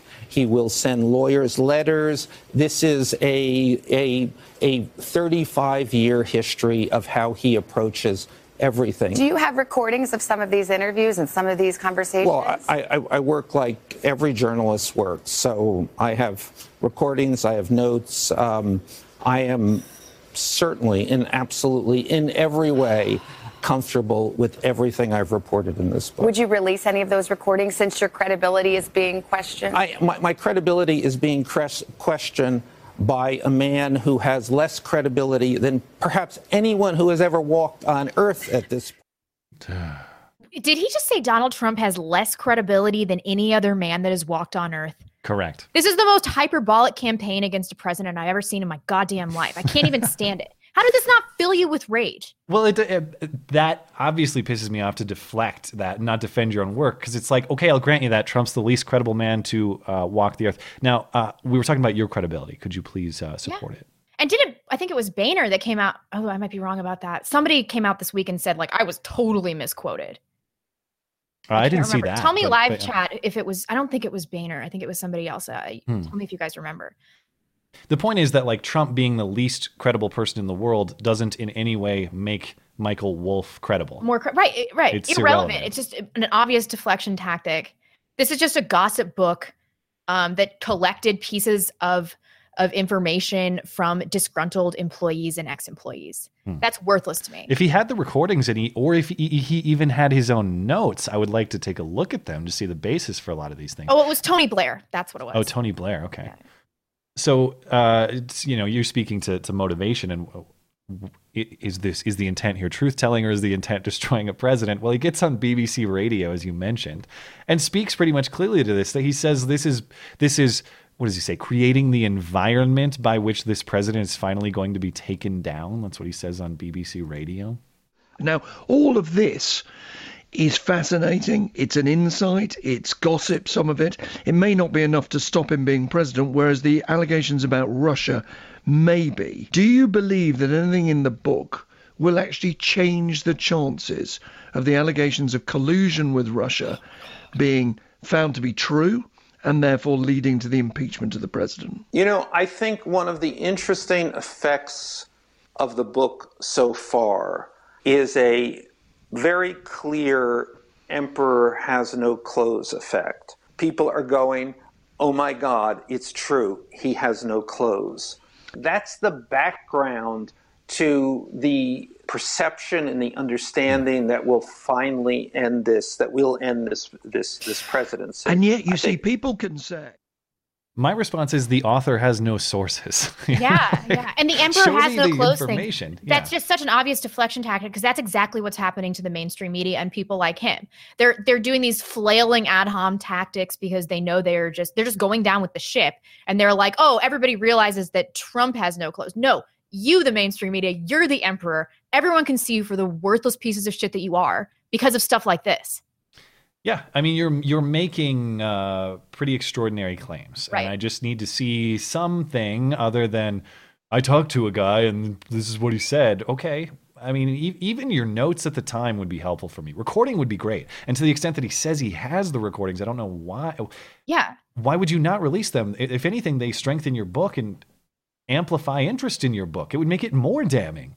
This is just another leftist circle jerk. Something else that he said in the that I wanted to bring up in this BBC interview. He said, the economy is booming, possibly because you'll have someone who's not capable of actually implementing any policies or regulation. I had to read that like 20 times. It's not because he's deregulating. It's because he's not capable of implementing regulations. So this is the mentality of the people in the media and leftists. They're like, oh, well, the economy's doing well. How do we explain that through his incompetence? And it's like, oh, well, it just happens to be doing better because he's too incompetent to implement any regulations. It's like, are you sure it's not because he upholds free market principles and because he's a genius businessman who's a multi-billionaire? Idiots. And even if you grant their premise, it's like, okay, let's elect an idiot because incompetence makes the economy boom. Oh my God. That doesn't make me say, no, get a competent person in there to ruin the economy right now. It's just unbelievable. I'm like, are people on the left like listening to guys like this little man and this little weaselly man, and they're like, oh, that's brilliant. I'm going to use that in my own conversations when I'm dogging on Trump. There's clearly a ton of people who do not care whether this is true or not. They just care that it confirms their pre-existing bias of an incompetent president. Whether that's true or not, it's up for some debate. But the point is, these people don't care to vet it as evidence. Check out this. What's her name on MSNBC? Where Stephanie Rule? I'm not familiar with her. I don't even know who this is. Don't even know. She's on MSNBC. That's why you've never heard of her. But she straight up says, it doesn't matter whether the specific details are true or not. The spirit of the book is true. The spirit of the book is true. I've spoken to people inside the White House in the last 24 hours who've said, even if not all of it is true, the spirit of the book is, and it's troublesome, it's chaotic. In one passage, author Michael Wolff writes, quote, Trump didn't read, he didn't really even skim. If it was print, it might as well not exist. Some believed that for all practical purposes, he was no more than semi-literate. Others concluded that he didn't read because he didn't have to, and that in fact, this was one of his key attributes as a populist. He was post-literate total television. I've spoken to people inside. What? Oh my God. And from this hag too. She looks like she drank her way through her first 3 marriages. I just want to appreciate this too. This idiot watches cable news on cable news. On MSNBC, which is like the worst of all the cable news networks. Just I've forgotten about MSNBC. He doesn't even read. He just watches retard cable news shows on the cable news show. Oh my God. Oh God. This is... Ugh. Okay, so now we can finally get to the part that I care about. After all this buildup, the Gorilla Channel, because this entire story and its sensationalized non-verifiability, of course, creates fantastic opportunity for epic trolling. And that's exactly what was done by the Twitter account Pixelated Boat. I got to find the article here because this person deserves a lot of credit. This is one of my favorite. Hold on, I got to get. Why is Lactatia still on my screen? Get that out of here. This is so this is Pixelated Boat on Twitter tweeting this out. It says, "Wow, this extract from Wolf's book is a shocking insight into Trump's mind." Do you want to read this or should I? No, go ahead. Okay, so this is presented as an excerpt from Michael Wolf's book. On his first night in the White House, President Trump complained that the TV in his bedroom was broken because it didn't have, quote, the Gorilla Channel. Trump seemed to be under the impression that a TV channel existed that screened nothing but gorilla-based content 24 hours a day. To appease Trump, White House staff compiled a number of gorilla documentaries into a makeshift gorilla channel, broadcast it to Trump's bedroom from a hastily constructed transmission tower on the South Lawn. However, Trump was unhappy with the channel they had created, moaning that it was, quote, boring because, quote, the gorillas aren't fighting. So staff edited out all the parts of the documentaries where gorillas weren't hitting each other. And at last the president was satisfied. Quote, on some days he would watch the Gorilla Channel for 17 hours straight, an insider told me. Quote, he kneels in front of the TV with his face about 4 inches from the screen and says encouraging things to the gorillas like, the way you hit that other gorilla was good. I think he thinks the gorillas can hear him. This presented as a real quote from the book, and several people ran with it. So you had Scott Dworkin on Twitter promoting this as real, the co-founder of the Democratic Coalition of Trump against Trump, an MSNBC contributor. You had analyst and consultant Eric Garland. You had Shadi Hamid of the Brookings Institute. And you had an Australian journalist named Samantha Maiden, potentially among others. But it just goes to show the thirst for... MSNBC right there. The thirst for salacious Trump information, regardless of whether it seems plausible or not. Stupid. I mean, there is just no fucking way I would ever fall for this. Just not a chance. I would never fall for this. I just can't believe it. They must be so delusional. They must really think that he cannot read and that he just watches TV all day. Like that he just landed in the presidency just accidentally. Whoops, I'm the president. Like, what do they think happened here? I hope this is not the end of the Gorilla Channel. I hope the Gorilla Channel somehow, I don't know, maybe this is a way to keep Harambe alive, is to create the Gorilla Channel and I don't know, post Harambe. For Harambe. The Gorilla Channel is just, it's one of those memes that needs to live a long, healthy life. I really like the potential for this. I think this Pixelated Boat guy, this is the type of trolling that I just love, where you see a deficiency in the public conversation about something, an obvious exploit, and you just put something out there and see who nibbles and who nibbles. Yeah. Definitely. I'm surprised Scott Dworkin fell for it. That's really bad. I actually don't even know who he is, but he's important apparently. On MSNBC control. And he's big in Democratic Party fundraising and anti-Trump, opposition research type stuff. Oh boy. Anyway, we're not even done with the Today Show yet. We got to get on to Megyn Kelly today and their white supremacist episode. Should we take a break before we do that? Should we? I don't know. What do you want to do? Let's see. We do have a bunch of super chats. Maybe we should. Let me go. We got a lot to get through tonight. I'm going to have to hustle up too. I know. Matt McFadder, if 2016, 2017, they did shots for the new year, and for 2017, 2018, pot was smoked for the new year, is 2018, 2019 cocaine and pedophilia, and 2018 2019 meth and heroin? That's a good question. I'll tune in. I'll watch. Yeah, if Don Lemon was shooting up on New Year's Eve, I would. I mean, not the definitely pedophile one. I don't want to watch that actually. I just want to watch the hard drugs one. Yeah. Jordan Peters said, thanks to Blonde's advice, I joined Match.com recently. Hey. Well, And I have just started seeing a blonde traditional Christian woman who does Star Trek cosplay. It's like the dream. No way. What are you telling me? It's that easy? All right. Yes, I'm going to have to take I highly Blonde's recommend advice. Match.com. You can filter for political orientation. It's where I met my fiance and my sister met her husband. So Yeah, for people that aren't aware, I basically gave myself a 1-month window until I fold and let Blonde manage an account for me. I will, So we'll I see will how that manage it goes. well. We'll see how it goes. We'll get to it when we get there. Killian Dunn said, love your show. Thank you for all the rational discussion and humorous social justice warrior wreckage. Thank you, Killian. Mr. Spock said, glad you're back on Sunday. Go Vikings. Thank you, Mr. Spock. Yeah, it's going to be sweet. Football talk is going to get really intense the next couple of weeks. Better I'm prepare for it. seriously looking forward to it. I can't wait. Yeah. Jess Hahn, given up on trying to defend my fat, unattractive, conservative self in 150 characters. Enjoy my $5 while I enjoy your contempt for fat people. Oh no! Here's the thing. I want to clarify too. It's not a contempt for fat people. I definitely want people to be healthy. Of course, I think everybody does. What bugs me the most is I will always stand up for people's right to live their life as they choose, and that includes living overweight if you want to. I don't care. What really bugs me is how it has kind of infiltrated and infested feminism, such that I am told I must find it attractive, I must find it beautiful. Yeah. That type of stuff really bugs me. Yeah, and when I make fun of fat people, I'm trying to push against a culture of that's a choice of women especially becoming lazy and not providing value to men anymore. And that's really what I'm trying to say. When I say like don't be fat, I'm really talking to like conservative women in the dating market. Women in the dating market, feminist women too.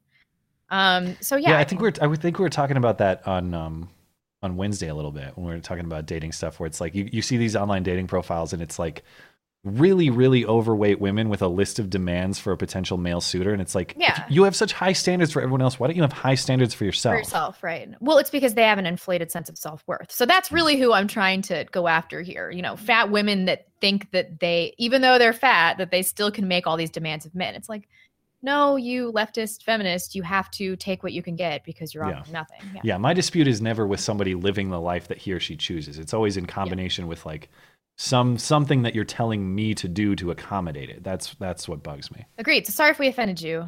No, I'm not sorry. No. What are you apologizing for offending people? What are you talking about? I don't know, because I don't want to scare chicks away from our channel. We need every chick. That's right. That is Okay, listening all right now. right. We'll coddle.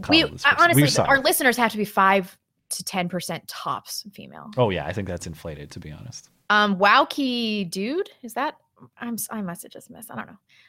What do you two think about race realism? I think that we don't talk about it. I think that it is 100% debunked, and every person is exactly equal, no matter what. Yeah. Race is only skin deep. Don't you know? Oh boy, this is. Don't you know? This is what bugs me. I'll be honest. Like, this is a topic that you can't talk about without potentially risking career suicide. Yeah. And I'm not even saying what I believe about it and what I don't. The reason I can't touch it is because there are people who try to ruin you for saying entirely reasonable, nuanced things. Exactly. So I can't touch it, regrettably. I wish that wasn't the case. I wish that we could talk about everything. And there's a great irony to building your own platform, saying whatever you want to, and then being limited in what you can say because the platform that you built. So, I'm still dealing with that. Like, what topics can I discuss and can I not talk about? And even this, there's a certain segment of people who would love to cut this up and say, they won't disavow race realism. And it's like, you can't say anything. So I guess maybe that's the argument of why would you try to appease them in the first place? Because you can't. Yeah, I've definitely discussed it a few times in my videos, but it's always gotten me in trouble. And we don't want to lose our platforms. We don't want to lose our show. And it's the kind of thing that if you discuss candidly, like, you're just put in a different class of people, and then all the work you do is at risk of just being deleted at any moment. So it's a balance. It's a fine line. We're sorry. JV Dude 9061 said, "Why does everyone hate when someone pumps your gas for you? I'm a former New Jerseyan now struggling to work these pumps in Texas." By the way, Happy New Year. It's just the worst. It's like I don't know. I can't explain why. I'm just so used to going to the gas station, getting out of the car, pumping my own gas, I don't want someone to do that for me. I don't want someone to wipe my own butt either. Like that's me time. All right. Adam Cicigoy, is that right? I'm just screwing up everybody's name. It's spelled like that. Yeah. I'm finally free on Sunday night. I just want to say keep up the good work. Thank you, Adam. Thanks for tuning in. Frank Underwood, Happy New Year's, guys. I just watched the Russian sci-fi movie Salute 7 from 2017. A good movie without any lefty pandering at all. So refreshing. You should check it out. Thank you, Frank. Jonathan Ferry. Oh, I'm going to skip that one. Frank Underwood again. You guys should have S. Misanthrope as a guest on the show. She's been talking a lot about RK Selection, Hollywood male feminists, and how to find a mate lately. Should be right up your alley. I've never heard of this broad, so I'll check her out. Yeah, send us an email. Send us a link. Aerong11. Spencer also spent a good portion of his time straw manning and using ad homs against Sargon specifically. And Spencer went to those tactics right away. Sticks only came out of that well. You know, when I was watching it, I felt like Sargon initially started this, and then I felt like Spencer adopted it strategically as a counter attack method. That's the perception I got. I mean, maybe I'm wrong about it, but I mean, I'm surprised to see anybody say that. Yeah, I got to check this out. Clearly, this is something I got to watch. Yeah, I mean, let me know if you think it was as bad for Sargon as I did. Maybe I'm overreacting, but I was just mortified for him. Josh Hahn said, he wants to beat it to death. That is the attitude most men take towards their possessions. It starts when we discover our peckers.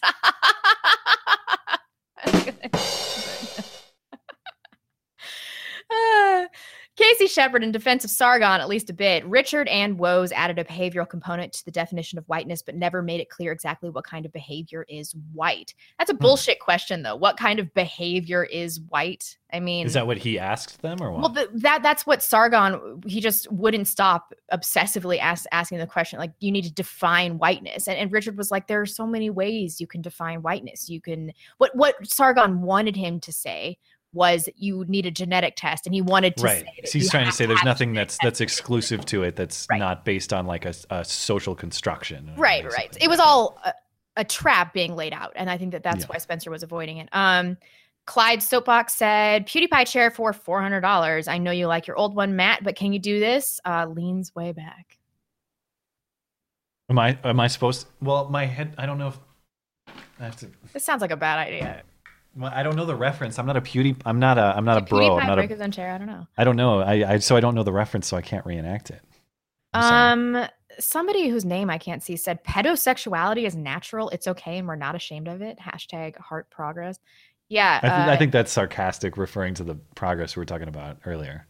Oh, okay. I certainly hope so. Isn't that big time progress? That it's that's the way I interpret it, or maybe it's actual advocacy. I don't know. Thanks for supporting the show. Do I have to disavow? I disavow that pedophile. Yeah. I mean, I don't know. Constantine's commentary: Bannon's a shill anyway. He took Atari money. I'm surprised about Bannon. I mean, he was formerly in my good camp until this. Chuck Muckamuck said, this space left intentionally blank. Sixth Thugger: I think Steve is purposely self-destructed because he made a massive mistake with Moore. Maybe. I don't know why. That's right. He was. Yeah. He definitely. He went to bat hard for Roy Moore, and that definitely didn't work out. Redicus said, remember Hillary and Citizens United? Wolf is such an ill-informed little shit. Yeah, I know. Oh, he's related to Citizens United? I didn't know that. I'd have to let's check it out. Bat32, no, he was talking about Hillary. Bat32391, this wolf faggot looks like Dr. Evil. Yeah, he kind of does. Yeah, he kind of does, yeah. Chicago Conservative Blonde, you're raging tonight, and it's awesome. Also, if everything has its price, I want to know what I have to pay for a drunk episode, and to get a slam piece writer on this show, give me the number, and we'll make it happen. Thank you. A slam piece writer? What does that mean? I don't know. Apparently, like a smoking hot writer. That's what I read it as. Yeah. I mean, yeah, that'd be cool. But make it happen. I don't know. I don't know what it would cost. Everything does have a price, but I can say for sure I'm not doing that for like normal money. It's got to be super money, like yacht money. Yeah. Cold Air backing. Trump knows the book is bullcrap, so adding eyes to the book actually helps Trump. It shows how hysterically wrong they are. 4D chess. That occurred to me too, as well, and I'm inclined to agree. I mean, they're being absolutely hysterical, and then they're doing this thing. We know he's going to be impeached. We just know it. They're doing this again, and I love watching this play out because they get so sad and disappointed. They're like, "What happened? How did this happen? Oh my god!" Yeah. Should probably do a few more. Redica said, all that interview said to me is that Democrats and the media are balls deep in each other. Joel Dykman, unpopular opinion. I am indifferent towards Trump. That's not that an unpopular opinion.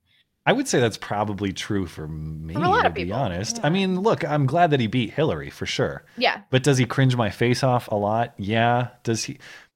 Yeah. Yeah. It's mostly stylistic with Trump where I'm like, oh, I get Shut what up, you're doing, but like, Dad. dude, just. Such the drunk uncle. And then David Howard, did you see the Young Turks video bashing conservatives for not being outraged over Baltimore schools with no heat? Oh, yeah. So they're really, this is the deal. They're really pissed off that I might butcher this because I've only seen a little bit of coverage. I kind of skimmed it and saw some headlines. My impression is Baltimore schools are having trouble with heat, or either that or it's really expensive and there was some budget. For some reason, there's trouble with heat at the Baltimore schools, which are, of course, I don't know if they're predominantly black. There are a lot of black students in Baltimore. So they're saying, oh, this is systemic racism. They're keeping the black kids cold. And but again, it's another example of like when they were all pissed off about the Freddie Gray case, how that's racism. It's like everyone who's in charge is black. Are you telling me that the public school system in Baltimore and all of these other Democratic cities are going into the shitter because they can't manage their funds? They're too incompetent. The superintendent is black. It's in Baltimore, which I believe still has a black mayor. Might have to check me on that. I think they do. It's in Maryland, which is still an overwhelmingly blue state. It is not like there's some racist Trump guy running Maryland or Baltimore. 70% black, and so it's all black people that are elected. And then when things go south, they're like, well, white people are definitely responsible. But it's the internalized racism. It's all the big racist misunderstanding that's causing kids to be cold in Baltimore. Yeah. It's always Get racism. your city together. Not my fault or my problem. It's always racism. Maybe the rioters destroyed the power company, the energy company. Who knows? I don't know what happened. All right, we're good. This is going to be like a 4-hour-long show, isn't it? I know. We got a lot to get through. So I'm going to try to move it along here then. And I'll try to be as quick with this as I can. I don't know why this bugged me so much. It's because Megyn Kelly returned to this bizarre fixation on the "it's okay to be white" thing. And I watched it like, I was again, in the morning with it on in the background, and I hear her talking about this. I'm like, oh, this is going to be good. She's talking about white supremacism. This is going to be good. So I sat down for a second and watched. And this is how Megyn Kelly introduced her segment. Again, the premise here is she's going to talk to a reformed white supremacist. We won't talk about that, but this is how she introduced it. We begin this morning with a troubling but a definite trend in this country, and that is the rise of the white supremacy movement. Experts say the number of hate groups in the United States has doubled over the past 2 decades. And that a new generation of white nationalism is being run now by millennials. Right now in Wisconsin, a man named Paul Nealon is actually running for Congress in an effort to replace Congressman Paul Ryan. Mr. Nealon has been criticized after openly embracing the slogan, "It's okay to be white," which happens to be a motto of the white supremacist David Duke. Nealon also tweeted that he was reading the book, The Culture of Critique, widely considered to be anti-Semitic. The Huffington Post recently reporting that Nealon refused to answer whether he considers himself a white nationalist after being asked 3 times. White supremacist movements have been linked to deadly attacks that have made national headlines, including just this past August, when a protest in Charlottesville, Virginia, left Heather Heyer, a counter-protester, dead. While fear of terror attacks from radicalized Islamic groups is talked about almost daily in the news, the Center for Investigative Reporting says from 2008 to 2016, far-right extremist groups were behind twice as many attacks in America, averaging more than a dozen a year. What? Okay. Where do we even start with this? She was just lying out of her. All right, let's break it down. I itemized my points of dispute, which is more or less every sentence that she said. Experts say the number of hate groups has doubled. Isn't it also fair to say the definition of hate has evolved? Yeah. I mean, let's talk about your definition of hate group. And was it the same definition at the benchmark point in time that it is now. Because if you look at the ADL and you look at the Southern Poverty Law Center now compared to what it used to be 10, 15, 20 years ago, this is a hate show. This is a hate group right here that you're watching. Everybody watching it is part of a hate group, according to these people. This bit about David Duke fascinates me because it is true that David Duke has openly supported this "It's okay to be white" slogan. It's his Twitter header. He tweeted this out back in November. It's okay to be white, and he was talking about how the posters were going up at the universities, like we discussed earlier. The hateful response proves ubiquitous anti-white hate and racism, is what David Duke said. And Megyn Kelly's point is, well, David Duke says this thing, so that makes it bad. Well, that's very interesting, Megyn, because I took a look at David Duke's website. A few years ago, he was praising your articulate article about defending the Confederate flag. So here we get into a very interesting paradox. Because David Duke, it's okay to be white is bad because David Duke said it. But David Duke also once said that Megyn Kelly made a good, concise argument. So she's bad. So Megyn Kelly's a bad person talking about other bad people because David Duke praised them or used their wording. How do we navigate this now? Because now Megyn Kelly's discredited. Who's right? Yeah. Since someone has some connection to David Duke. How about this, Megyn? How about you just tell me why the saying "it's okay to be white" is bad? How about you just tell me that argument? It sounds really benign to me. Oh, you're telling me it's okay to exist as the race that I was born in? How fucking generous of you. Generous of you. This is just outrageous. I love how she has become the fringe left media now because she couldn't make it work on the right because she got sexually harassed. Yeah. And if you look at the comments on the YouTube channel, which, as Trump would say, very low views, sad. I mean, the fact that we can get more this show will get better views and ratings than Megyn Kelly on the Today Show channel, and that's not an exaggeration. Are you serious? I think to be fair, I think it had 50,000 views, which this show probably won't get that high. But the ratings are really bad. There are very few comments, and they have 1.5 million subscribers. So the fact that something like this is even able to compete is hilarious. But what else did she say? White nationalists or right-wing extremists attack more than Islamic terrorists. That would be true, and it is true if you're counting only incidents and not victims. If you count one incident as one incident. So you say that... Who would do that? It's bizarre because if you're not doing the body count, then who cares? Could it be somebody that wants to skew the statistics to make it appear that white people are more responsible for this than they really are? Huh? And of course, it's always after 9/11. That's so long ago, 9/11. Yeah. That's I mean, we started taking data on September 12th, 2001, but that's just a coincidence. And given the fact that Muslims are about 1% of the U.S. population, why would we expect these to be similar at all? And the fact that they are similar is condemnation of Islamic terror. She knows damn well that she's lying. She used to report the exact opposite for Fox News. And now she's like, well, what should I do? Because I'm, in my late 40s and I'm not talented or smart. And I lost my primetime show. Hey, she peaked at that Donna Brazile interview. That was awesome. I'll always credit her for that.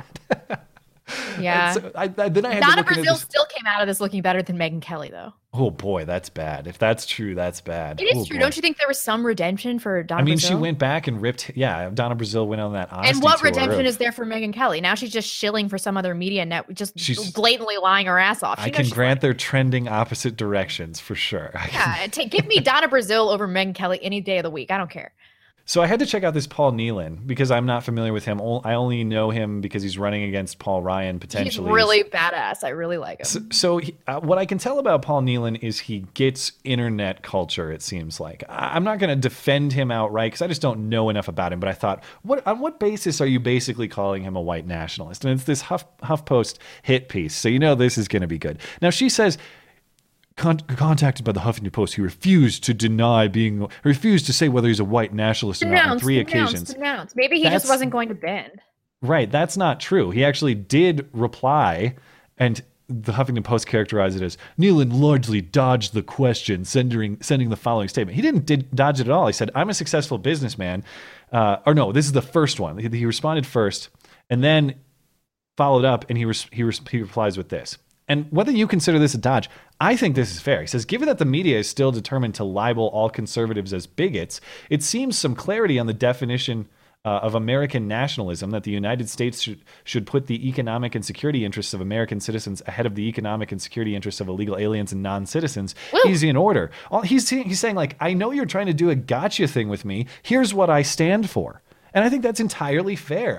That's not him ignoring emails. That's not him refusing to answer. It's him saying, I see what you're doing. I see the angle you're taking. And this is what I stand for. If someone came to me and accused me of being a white nationalist and wanted to put a yes or no before me, I would have a similar answer. I'd say, you got to tell me how you define that. Because if you take the Southern Poverty Law Center definition of it, probably, I guess. But let me tell you what I stand for. And I can't wait till that's cut up so people can say, yeah, he comes out as a white nationalist. I'm saying they're going to pay you however they want. The definition is so loose that it's like, am I a critic of Black Lives Matter? White nationalist. No, they would say that the founding fathers were white nationalists, and any America that wants to live in a majority, that wants America to retain its majority white status, that those people are white nationalists. Or if you're a nationalist and you're white.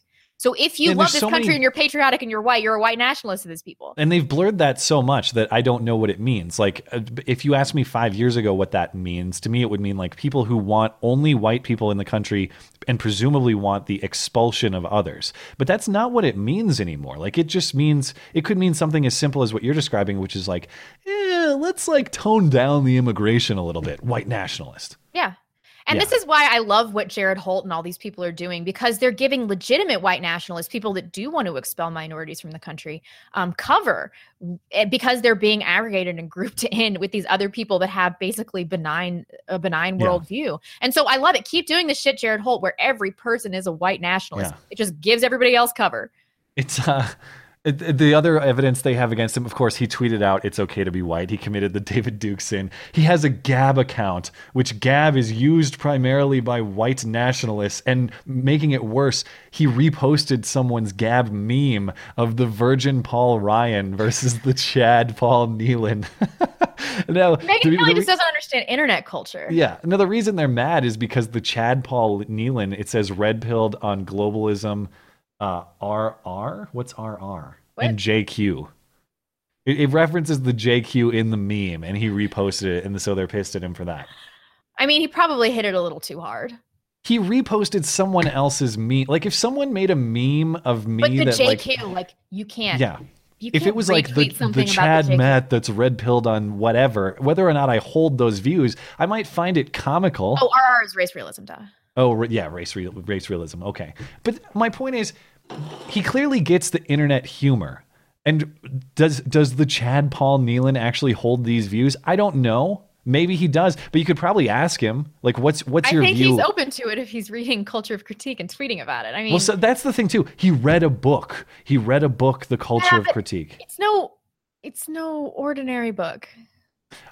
I'm not comfortable with the precedent. Maybe he holds these views. Again, I don't know enough about him. Maybe he holds these views. I'm not advocating for us painting him with broad strokes. I don't necessarily want to do that, but I'm also saying that like what he has retweeted and said is evidence that he is a legitimate white nationalist. All right, you're going there. You're going Megyn Kelly. All right, fair enough. Yes, but I would also argue that being a white nationalist is an ever widening definition, and I don't view it as negatively as somebody in the mainstream media would. When I think white nationalism, I think, the founding fathers. I think that they were white nationalists. It depends. Again, it depends on the definition, and I think that's part of his frustration. Is like you're throwing accusations against me without defining your terms. Now, maybe he holds. These I don't know, views, man. I mean, he's in politics. He's got to be more careful than tweeting out pictures of him reading the fucking Culture of Critique and things that say that. was it a picture? Well, yeah, so it was a picture of him with the book. We're going to get to this in a little bit, in a second, with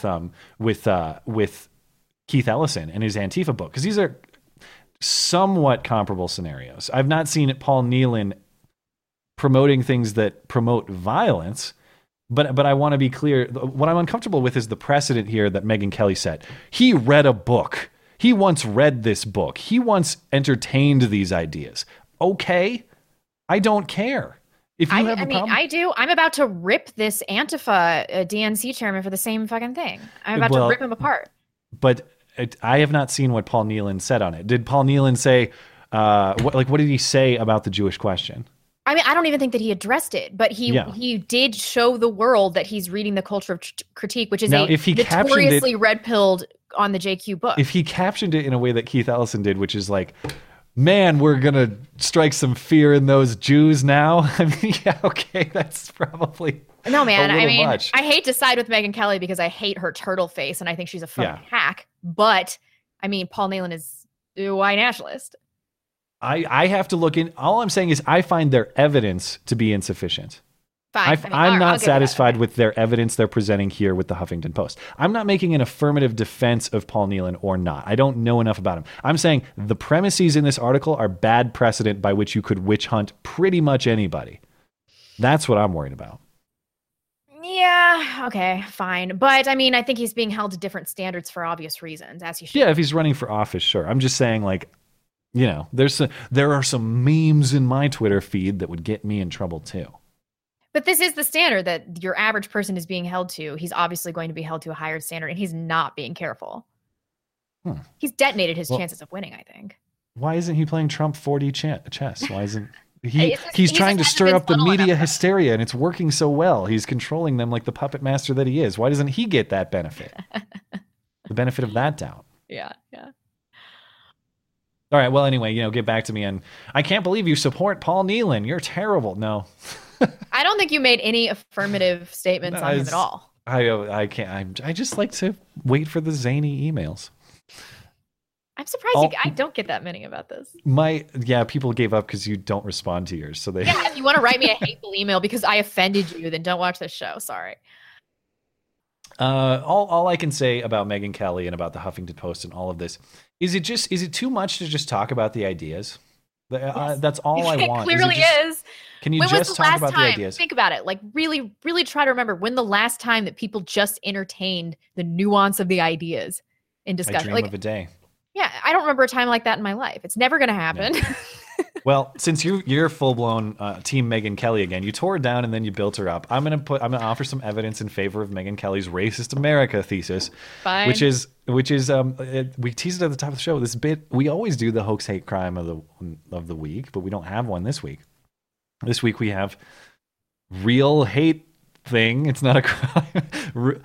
Presumably the evidence. I mean, I buy this account and it appears that there's evidence, although I haven't seen it, but it sounds like there's evidence to support that this was a real thing. Yeah, this rings true to me. I've heard enough hoax hate that like when I hear one, I'm like that happened. So there's a waitress at an IHOP in Sherman, Texas. These high school kids go to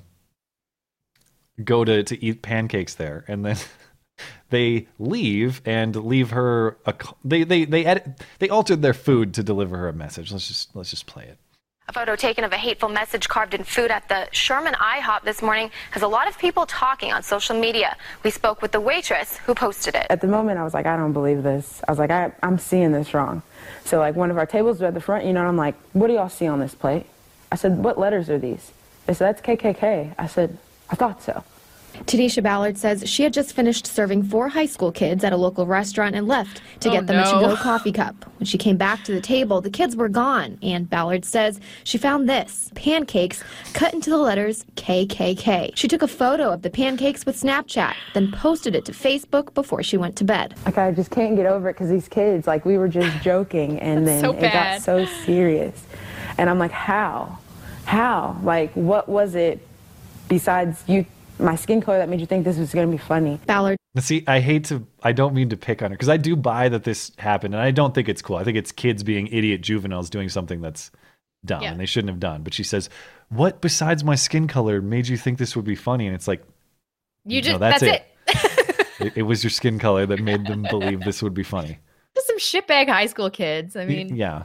And actually, all things considered, she says some things that I probably don't agree with fully, but this victim, this hate victim, if you want to call her a victim, I don't know. She just saw 3 letters. I'm not really sure I'm at victim yet. But she's not screechy and hysterical, like a lot of these. She's just like, why? Remember that lady who said that someone threw chicken through her car window while driving? Remember how hysterical she was? That was in St. Louis, wasn't it? Yeah. This was this chick seems pretty measured about the incident. Like, she doesn't think it was cool, but she's not losing her mind about it. It says the young men were wearing Bell's Letterman jackets. Everyone was trying to point blame like I'm calling out the town when I didn't. The kids called out their own town. To come out in their school colors and disrespect someone because no one's going to do anything, then they knew that they could do that. They felt like they could. The photo has since been taken down, but not before being shared hundreds of times. We asked IHOP for surveillance of the incident. Their corporate office reiterated the incident was created by a guest displaying a hateful image in their food, not the restaurant, and that it is under investigation. Now, I interpret that to be confirmation that there is. I interpret that to mean there's surveillance. They saw it. That's how they know that it was guest created and not restaurant created. Probably. But maybe I'm jumping. Like. Yeah. Maybe I'm jumping too far. But anyway, IHOP. To be clear, IHOP is saying a guest did this, not our staff, but it's under investigation. But I presume that's when I say there's evidence. That's what I'm getting at. That IHOP says they have evidence of some kind, and we're trusting them. But like you said, I don't think that she's a hysterical faker. I don't. Gut feeling, she doesn't seem like a hysterical faker to me. They just crushed my spirit. Like, I didn't know what to do after that. Ballard tells us she shared the photo not just to address the racism, but the disrespect servers face at their jobs every day. Respect people. It's one of those things that I was always taught, you know? If you don't have anything nice to say, don't say it. Don't spell it in food. Don't say it. We reached out to Bell's ISD for comment, but have not heard back. The perfect response to this would be if she just threw a bunch of crackers at them. Exactly. It's like, oh, really? Yeah, get those high school kids to the auditorium and have a school assembly and bring her in, and they all just get to throw crackers at them. Yeah, I mean, I'll tell you what this was. This was some Generation Z 4chan-y trolling shit. I bet these kids aren't actually racist. I bet they don't care. Yeah, it's poor taste, juvenile delinquency. It's juvenile degeneracy. Yeah. These offended minorities in all these situations, they just need to learn how to troll back. Back. That should have been her takeaway. Broke my spirit. Like, seriously? Well, there was another allegation that at the same restaurant on the same day, someone called another server an N-word with the Coolio dreaded hard ER. Oh, no. And everything. That's what it says in the story. You're off Jeopardy now. Yeah. But we gotta keep it moving along since we gotta get to. We got a bajillion super chats. So okay, I want definitely before we're over with. I want to talk Contancula's trial. I want to talk Keith Ellison since we teased that. We can be really quick with the California thing. That's just a note of appreciation. But okay, should I do some super chats? Yeah. We'll do some now and then we'll close with super chat. We'll breeze through these three after this. 40 chess, balls deep in each other. What was the last one? Yeah, we did that. We ended around there. The Young Turks. Yeah, we did that. #GorillaGate. Make it happen, folks. I didn't read that one, did I? No. Aaron Even if you Floyd. did, it's more time for gorillas, and I'm in favor of that. Aaron Floyd, the Democratic Party defeated by a mentally unstable idiot. That's a glowing endorsement. That's another thing.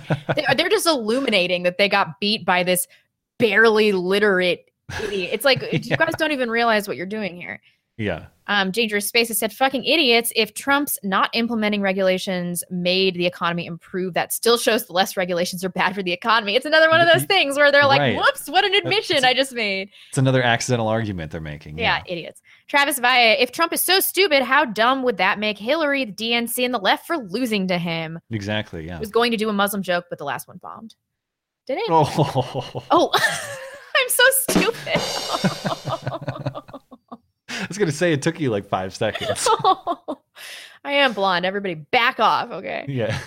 Bill McPherson, Matt let blonde do it. Why not? 20% of marriage partners are found online. Tim Ferriss outsources online dating. Rebecca, you can't be filtering for looks, though. No, as far as looks are concerned, I'm going to overshare a little bit here, but I'm actually encouraging Matt to go for more wholesome 7 to 8 in that range. But Matt just wants to be nailing 10s all the time and won't take anything less. So. I think I phrased it slightly different. I'm sure you phrased it a lot more tactfully than that. Because he's a nice guy, ladies. Yeah, but eventually my repeated strikeouts will send me down to the minor leagues. Let's put it that way. Somebody in the live chat is saying that I got a Gab account, but I never use it. I use it all the time, every day. It's my main source of social media, and it's blonde_beast, blonde with an E. There's another person on there that's a quasi impersonator. So okay. Redica said the issue with race realism is that the data isn't unchangeable with morals and good family values. Oh man, we can't touch that, bro. But thanks for the super chat. J Fry says, I'm a fatty and Blonde loves me. Just a few weeks ago, she suggested I eat a whole pizza, you fat fuck. See, she loves me. I did say that to J Fry, but I think he said something about my eggs or something like that. Yeah. Usually I only go crazy when people There's are nothing talking wrong about with my eating waiting a whole for toilet. DiGiorno. You got to do it once in a while. It's great. I like doing that. Thanks, J Fry. I love you. Bob Smith said QAnon, and then a bunch of letters. Harambe is coming with black helicopters giving free rides.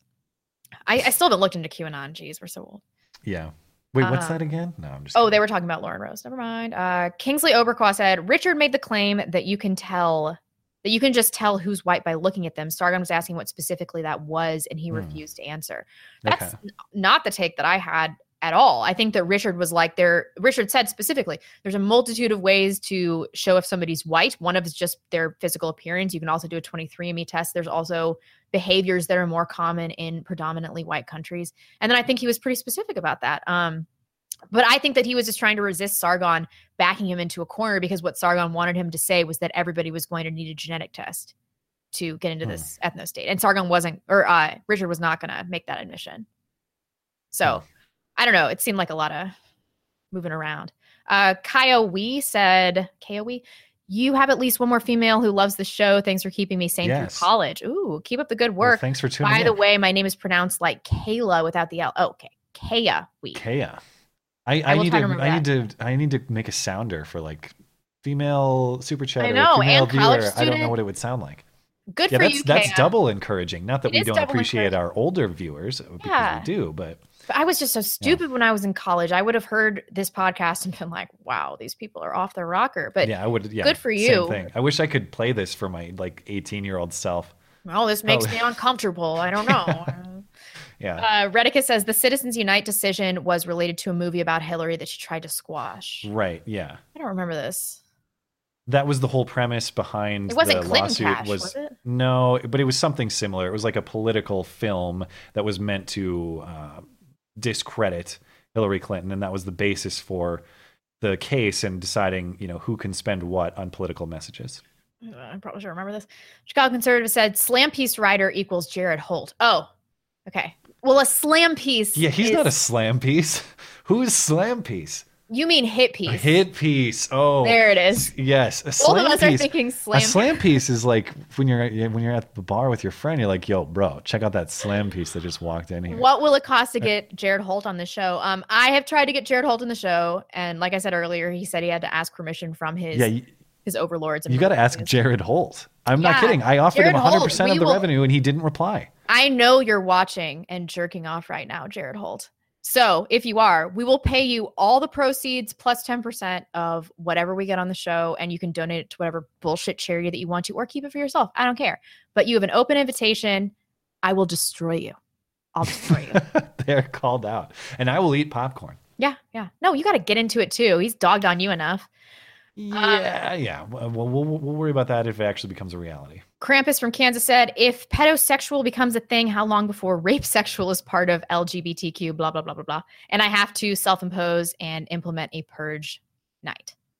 Yeah, I mean, this is the slippery slope is real. I used to be like, that's a fallacy. It's a logical fallacy. But now that I've seen it played out, I'm like, wow, everybody's a pedophile. So I'm with you there. Yeah, we've talked about that before. Slippery slope is not in the same fallacy ballpark as some other things. It's certainly not the same as like ad hom. Slippery slope is not logically irrelevant. A slippery slope is a logical extension of a set of reasoning that's already been laid out. So it's not, I don't think it's the same fallacy in terms of unrelated thinking. Yeah. DJ D Rec 92. Matt, if the Vikings make it to the Super Bowl and you go, you'll probably drive within an hour of me. We can do the drunk show at my house. I'll provide Coors Light, Roofalin, and be the big spoon. Ooh, nice. The bummer is I don't think I can afford, I think I mentioned it before. I might go to Minneapolis just to hang out, but I'm priced out of the game. It's just ridiculous. Roofies and the big spoon. I don't know. We'll see how bad his dating life is going then. Yeah. Onslaught Faye, why do nationalist socialists get labeled as right wing when they're technically leftist? Quadrant 4, replace wealth power. Can't say it, bro. I'm sorry. I gotta review these before I read Disavow. I'm sorry, I can't read that. Because Spino's listening. Bill McPherson, shouldn't Megyn Kelly and the rest of the white mainstream media remove themselves to allow more minorities in that field?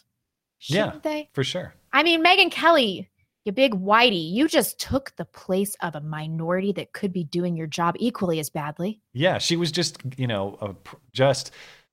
groveling to Hoda Kotb, and Hoda getting that job on Today the other week when Hoda Kotb got named. And the extension is, well, there you go. Like, I should be fair, because she didn't say, Hoda, it's so great that you're here and a minority. She didn't say that. But if she did, then the extension would be, step aside, whitey, get out of here. But that's not what happened. So it's probably a little unfair for me to say that. 2A said, reference dating sites. How about starting a Beauty and the Beta dating service for like-minded individuals? You could corner the market for libertarian conservative dating. Funny story. I'll be real quick, though, because we have run out of time. Yeah, we got three topics to talk. You guys, we're going to be here until 8:30, so I hope everybody's hanging out and has their Coors Light at home. Before I started my channel, I actually was going to start a dating service business, and I was ready to go. I was really going to do this. So I've actually thought about this before. There have got to be enough people that are conservative that are single that want to do this. So. Here's another thing about I don't know. You ever feel like some people are destined for certain things or supposed to do certain things? You remember when we were in Cleveland and we randomly met the founder of FarmersOnly.com? He just came up to us. And he was so super nice cool. to us. Just a cool dude. He's like, dude. hey, who are you guys? What are you guys? Doing? Yeah, that was really nice. Like, you might know the website I run. It's FarmersOnly.com. And I was like, you don't have to be lonely at FarmersOnly.com. Yeah. Of course I know, man. Yeah, totally. Yeah. It's got to be good now. Yeah. Stan, friend of the show. Well, technically, Megyn Kelly is right. If you include how much Black Lives Matter has grown over the last 10 years, then yes, hate groups are on the rise. True. I should give that's a rimshot worthy, but that's not even a joke. That's like, it's true. That's just a factual statement. Yeah. Dangerous Spaces. As a fat person, I hate people saying it's not about what you eat. I'm eating better, no exercise, and I lost 15 pounds so far over Christmas. Congratulations, Dangerous Spaces. That's good to hear. We all have a little work to do on our personal health. And so I don't mean to sound judgy. I just want people to be the best versions of themselves as that it's possible. You know, I've got some things to work out too. Don't force me to have certain opinions about things. That's all I care about. And Skag's like, I'm just not going to have sex with you. So I don't know. Nunez Stockson said, Blonde, how do you feel about Trump not knowing about BET? Did he not know? Or was that an allegation in the book or I'm something? not familiar with this accusation. So somebody tell me in the Yeah, I'd have to know. I don't know the allegation either. And then last one for right now, Joel Dykman. Unpopular opinion number 2, Mexicans equal okay. Snowbeaners equal get the catapult. What is this? I don't even know what that means. What is wrong with you people? Disavow all of you. You're all filthy racists. Disavow. I actually don't even...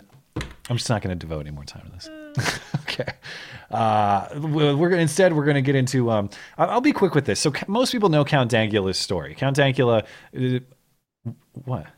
Nothing. I didn't just figure out a super chat and realize that it was super racist. Keep going. Oh, boy. Just keep going. I did not know that when I read that, you guys. I'm sorry. I didn't catch it either. That's good.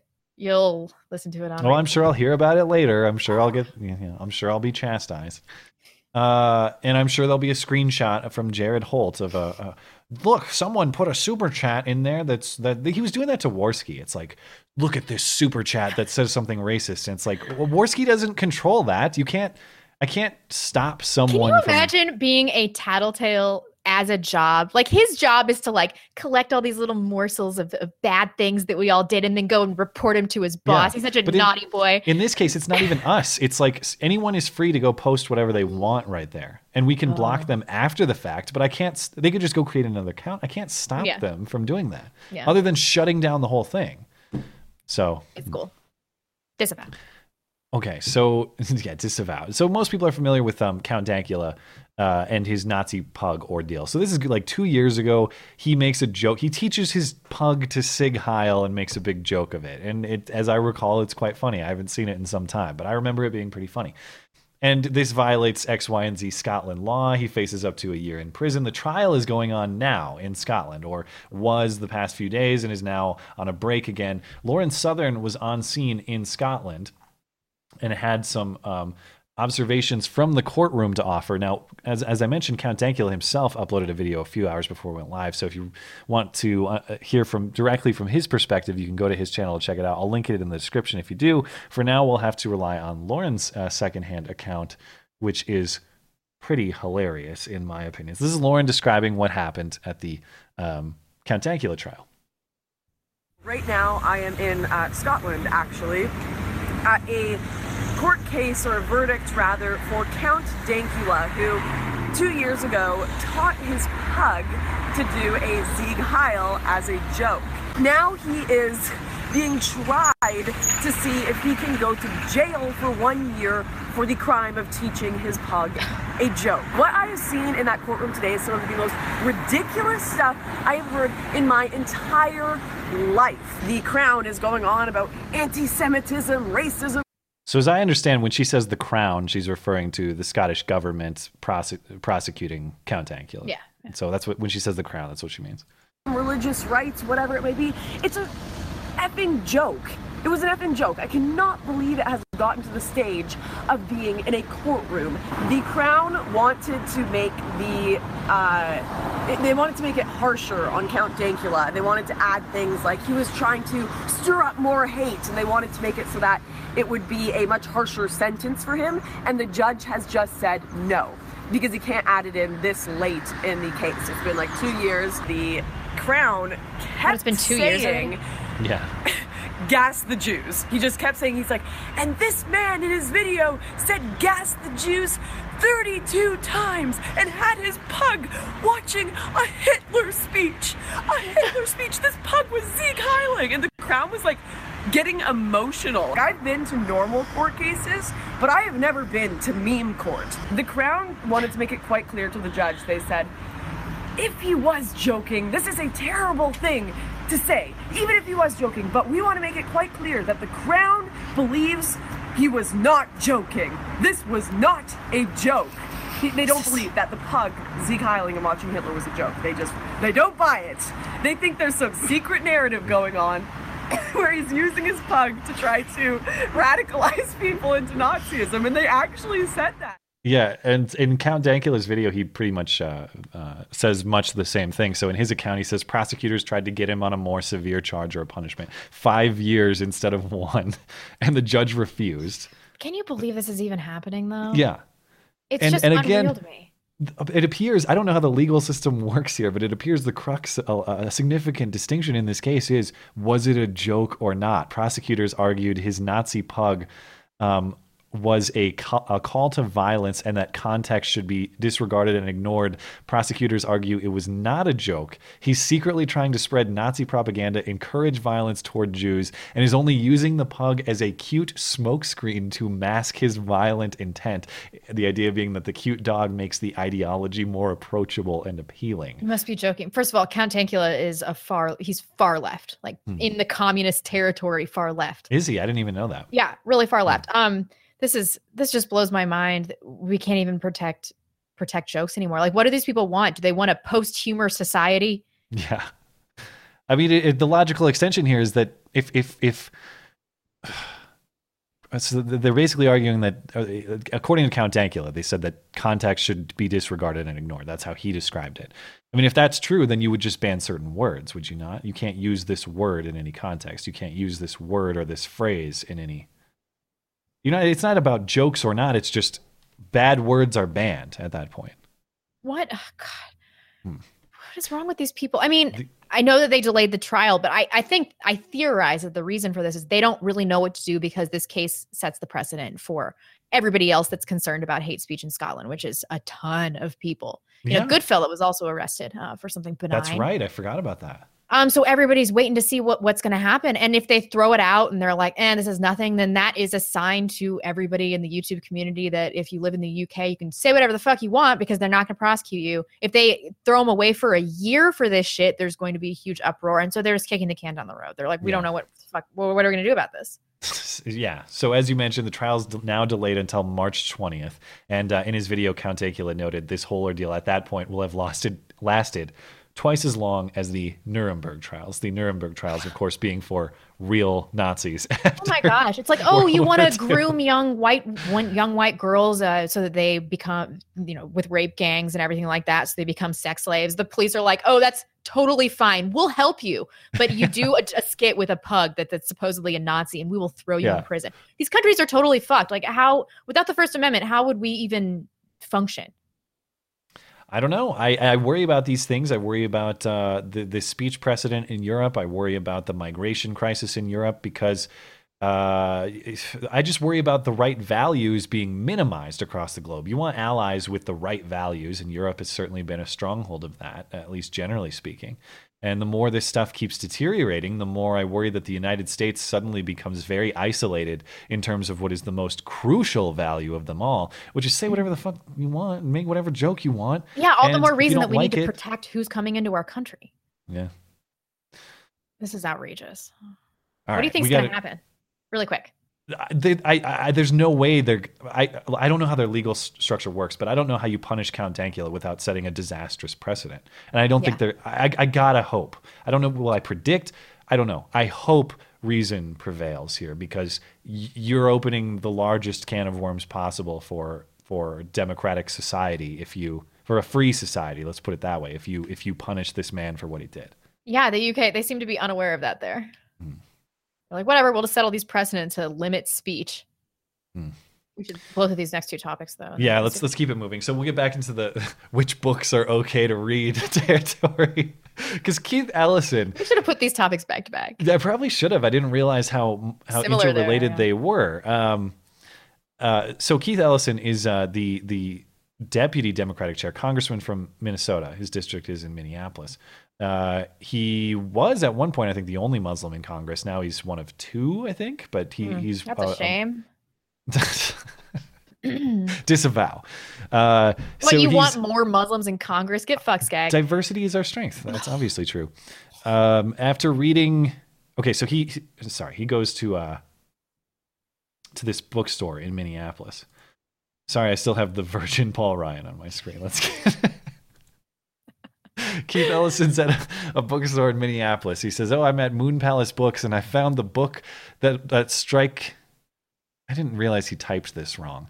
I found the book that strike fear in the heart of real Donald Trump, and the book that strikes fear. But it's a picture of him with the Anti-Fascist Handbook, which is by Mark Bray. And this appears to be an endorsement of the book, and the book...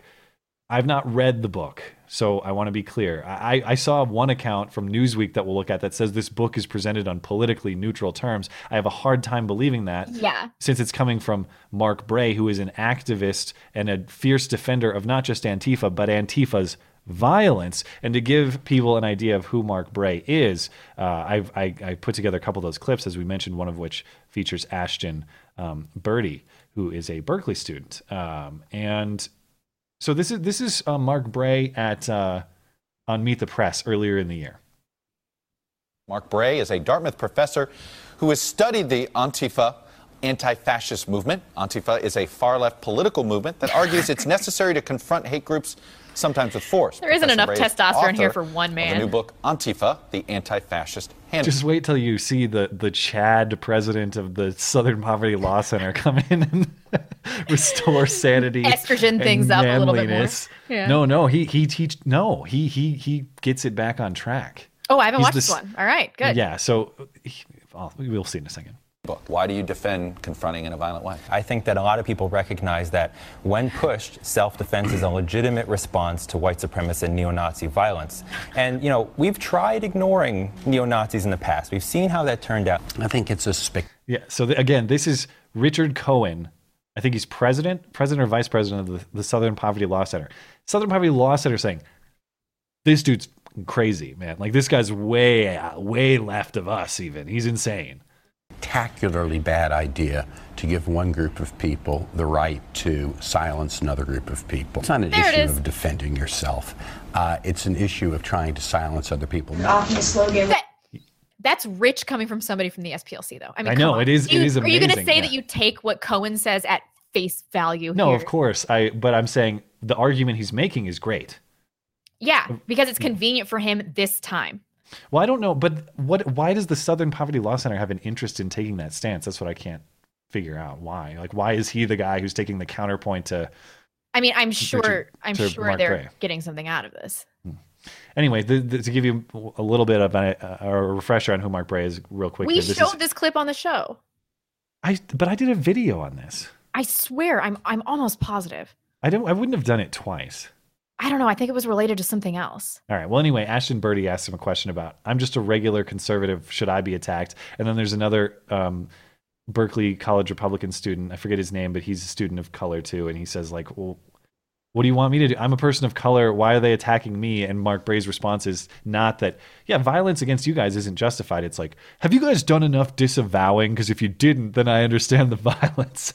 Within the anti-fascist movement, punch a Nazi. However, with what we've seen in Berkeley is a lot of people being attacked who aren't necessarily white supremacists or white nationalists, but just everyday people. I know that there is definitely a very concerning tendency that has existed throughout all of this history for fascists and white supremacists to infiltrate normal conservative spaces, demonstrations, parties, and so forth. I think it's incumbent upon the center-right to distance itself from these kinds of groups and movements if they don't want to be lumped in together, because as it stands, the track record of college Republican groups and others inviting known white supremacists and fascists to participate in their events blurs and muddies the waters. I'm a conservative student, I'm a person of color, and I've been routinely harassed by these groups. Berkeley, for example, posted my address on their Twitter page. I don't see myself as a white supremacist, I just see myself as an ordinary conservative student. Have you repudiated alt-right individuals and groups? I don't know if you have or haven't, but you should. You really should. So then, therefore, it's no longer okay for them to attack me. So until I do that, it's okay. I'm not saying what's okay or not. I'm saying that there's a lot of muddied waters. Yeah. It's a lot of muddied waters. It's just really murky. Yeah. So the whole point being, I have a hard time believing that the Anti-Fascist Handbook is just merely an objective observation. At least the author is going on these shows and making public appearances advocating violence in response to ideas. That's what's going on. So I'm not saying, of course, that book shouldn't exist or that I mean, don't Keith you think Ellison, the SPLC is trying to get ahead of this because they see what he's doing? I don't know. They're like, shit, we don't want to be involved with this guy that's clearly stoking violence based on an ideological premise. Yeah. And they're like, we're out. I guess, yeah. I mean, I guess so. I mean, that presumably Cohen's that out would on be this one, yeah. why what they were opposed to as a foundational premise. I would hope that they would stay true to that, regardless of what ideology it comes from. So I don't care that the book was written. I don't care that Bray wrote it. I don't even care that Keith Ellison is reading it. What I care about is the political optics about Keith Ellison appearing to endorse political violence in response to ideas, violent obstruction of free speech. And it's not just some fringe candidate. This is a guy who was almost chair of the party and is currently deputy chair of the party. That's crazy. So while you get all these hit pieces on Paul Nealon, like, oh, he talked to these people, or he read this book, or he considered these ideas, and that's connected ideologically to Charlottesville. Okay to be white, and so he's a white nationalist, but somebody that outright endorses political violence. I mean, that's okay. This is much more direct, and you don't see the same response. So to me, I'm not saying Paul Nealon is great, but there's one person here that's saying, yeah, I at least appears to be saying, yeah, you know, political violence is cool. It strikes fear in the heart of Donald Trump. That's fine with me. And I'm the deputy chair of a party. That's a big deal. Yeah. And so you'd expect in a sane world for that to be treated like a big deal, except we don't live in a sane world. A lot of the media coverage that I have seen, which is minimal, but there is some. See this Newsweek piece? Yeah, I think so. This Newsweek piece here, let me grab it. Headline, Keith Ellison's Antifa tweet spurs anti-Muslim and racist backlash. Oh, that's the problem there. That's definitely the problem. And so I thought, are they serious with this? So I thought, okay, what's the evidence here? They note that he tweeted out, okay, what's the evidence of anti-Muslim and racist backlash? Well, a Muslim promoting terrorism is not news. A commenter wrote on Gateway Pundit. Commenter Supa Cisgender wrote on Gateway Pundit this. The other comments labeled the representative a terrorist. Political violence is terrorism. That's not racism. God, this is so exhausting, and it's all platitudes too. Like, if you're a leftist and you're listening to this and you support political violence, I want you to think of the end game of Antifa, initiating political violence against people on the right. Every right-wing man that I know is pretty masculine and gun-toting. It's going to be hilarious if you guys think that you're going to wage a physical war on them, all you trannies and low-T cucks, and that you're going to win. It's like, are you out of your fucking minds? If this actually went ahead and you guys had to fight it out, it would just be blood in the streets, Antifa blood in the streets. They'd all be fucking dead in like 10 minutes. Well, it gets worse. Here's another piece of evidence. Paul Joseph Watson, an anti-Muslim performer on the conspiracy website InfoWars, posted a story under the headline. And again, this is racist and anti-Muslim.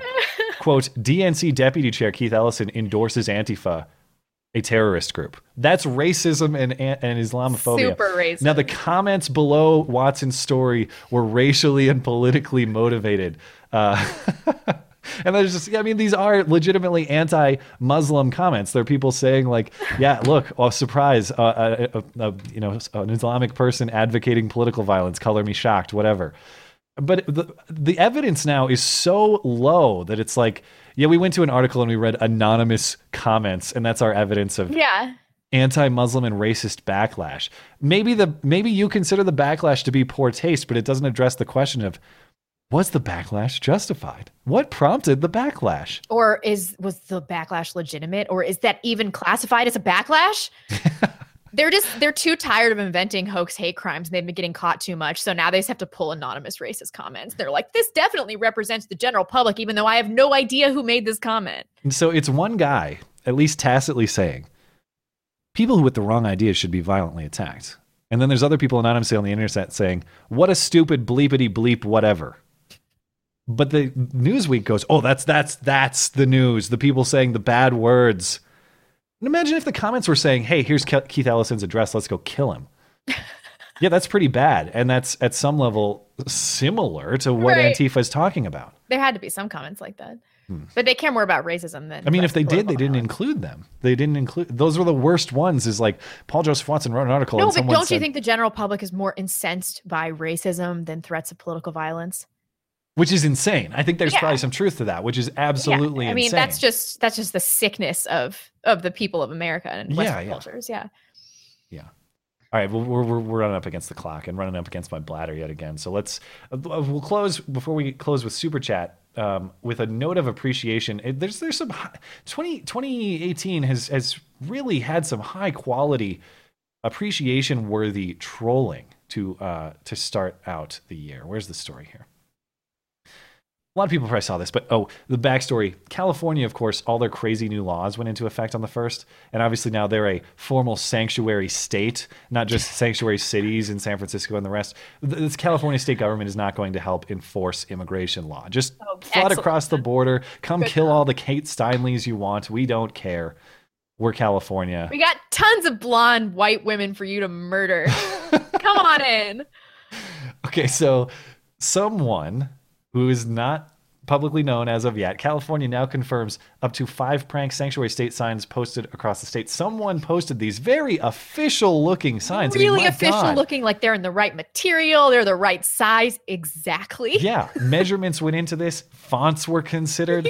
Colors were, they got the paint matched and everything. They have the California state seal on it.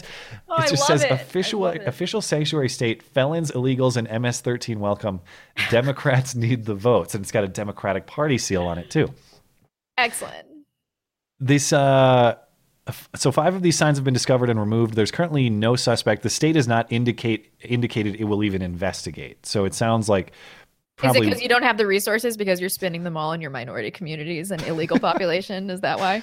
No, that's what I was going to say too, because this was top tier trolling. The only way that this could conceivably get better is if whoever did this actually hired an illegal to make and put up the signs, and then that got revealed. Because then the state's I hope that's true. Oh my God. The state's in a real bind then, because it's like, hey, this is public vandalism, but an illegal did it, so we have to. We definitely can't deport him, but can we? I don't know. Can we? We'll try to charge him with a charge that's way too high, so the jury will let him off. It's like, I hope that happens. But for now, anonymous troll person, if this message gets to you, top tier, very well done. God, I'm sure this person incurred a lot of costs to get this done. To produce these had to cost a lot of money. You're my hero. I was proud when I saw that today. I was beaming with pride. I was like, that is a good American right there. So, appreciation for that person, and of course, appreciation for the guy who invented the Gorilla Channel. We'll have to super chat it before we run it out tonight. Okay, sure. We have David Scheffler. Blonde, I have to say that I like you better here than on your own channel. Did I already read that? I don't know. That's quite the compliment, though. I don't think I heard that earlier. I think it's because you have a man here to keep you in line. Ah, there you go. That's true. I mean, Skag keeps me, I know I seem like I'm off my rocker, but he keeps me pretty tempered, I will say. Joshy Boy said, it's okay to like pancakes. I see what you did there. That's now racist. If David Duke tweets that out, it's racist propaganda. Mr. D. J. Fly High said, I can see Tariq Nashit is what he said, do a 1-hour YouTube video about how pancakes are now white supremacists. Yeah, really. Oh, yeah, of course. I forgot about that guy. A. Pinochet said they didn't finish their pan-KKK cakes. Good one. Pretty good, Pinochet. Pretty good. Yeah. Darkroom 076, Blonde getting in that ball pit, ready for some blood sports. Yeah, I got all this energy now that I'm off Twitter, and I just want to use it to just rip leftists apart. It's not as fun on Gab. I'm so surprised we had such different reactions, too, because my whole reaction to Fire and Fury and Michael Wolff was like, don't care at all, bullshit, gossip. But the gorilla thing was so funny, and then your reaction was just like rage. Like I was just because everything that came out of his mouth was a fucking lie. I just couldn't. Matt McFatter, Astromat, said that's bull, me, and Steven. That's bull, me, and commas are important, people. I need them for my on air. At the end of the show, my brain's just mush. I need those commas. That's bull, me, and Steven were at Denny's, and the servers and all the customers were black. We were the only white people there. We waited 30 minutes before we got our drinks, ordered while others were getting their food. Yeah, it's because you're white. Sorry, Matt McFatter. Complain to Denny's corporate. Maybe you'll get some free Grand Slam breakfast. Yeah, that's true. Jeff K393. Sargon was right to push Spencer at one point. He said there was a spirit of being white. Sounds race fluid to me. Tiger Woods is white in spirit. He didn't say that there's a white spirit. He said there's a spirit of being white. You know damn well those are different things. And there is a spirit of being white. There's a commonality in all predominantly white cultures defined by things like low crime rates. There's a white identity. Do you guys want me to tell you there's no white identity?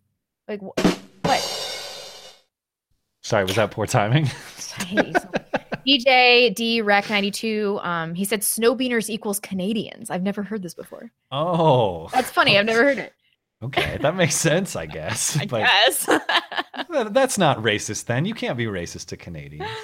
2A says mid-40s British libertarian engineer seeks American libertarian woman. And it's not just that I want a way out of this madhouse. You heard it here. Yeah. If you're a mid-30s American libertarian woman, we got someone for you. 2A. I don't know anything about him or what he looks like, but I can hook you up.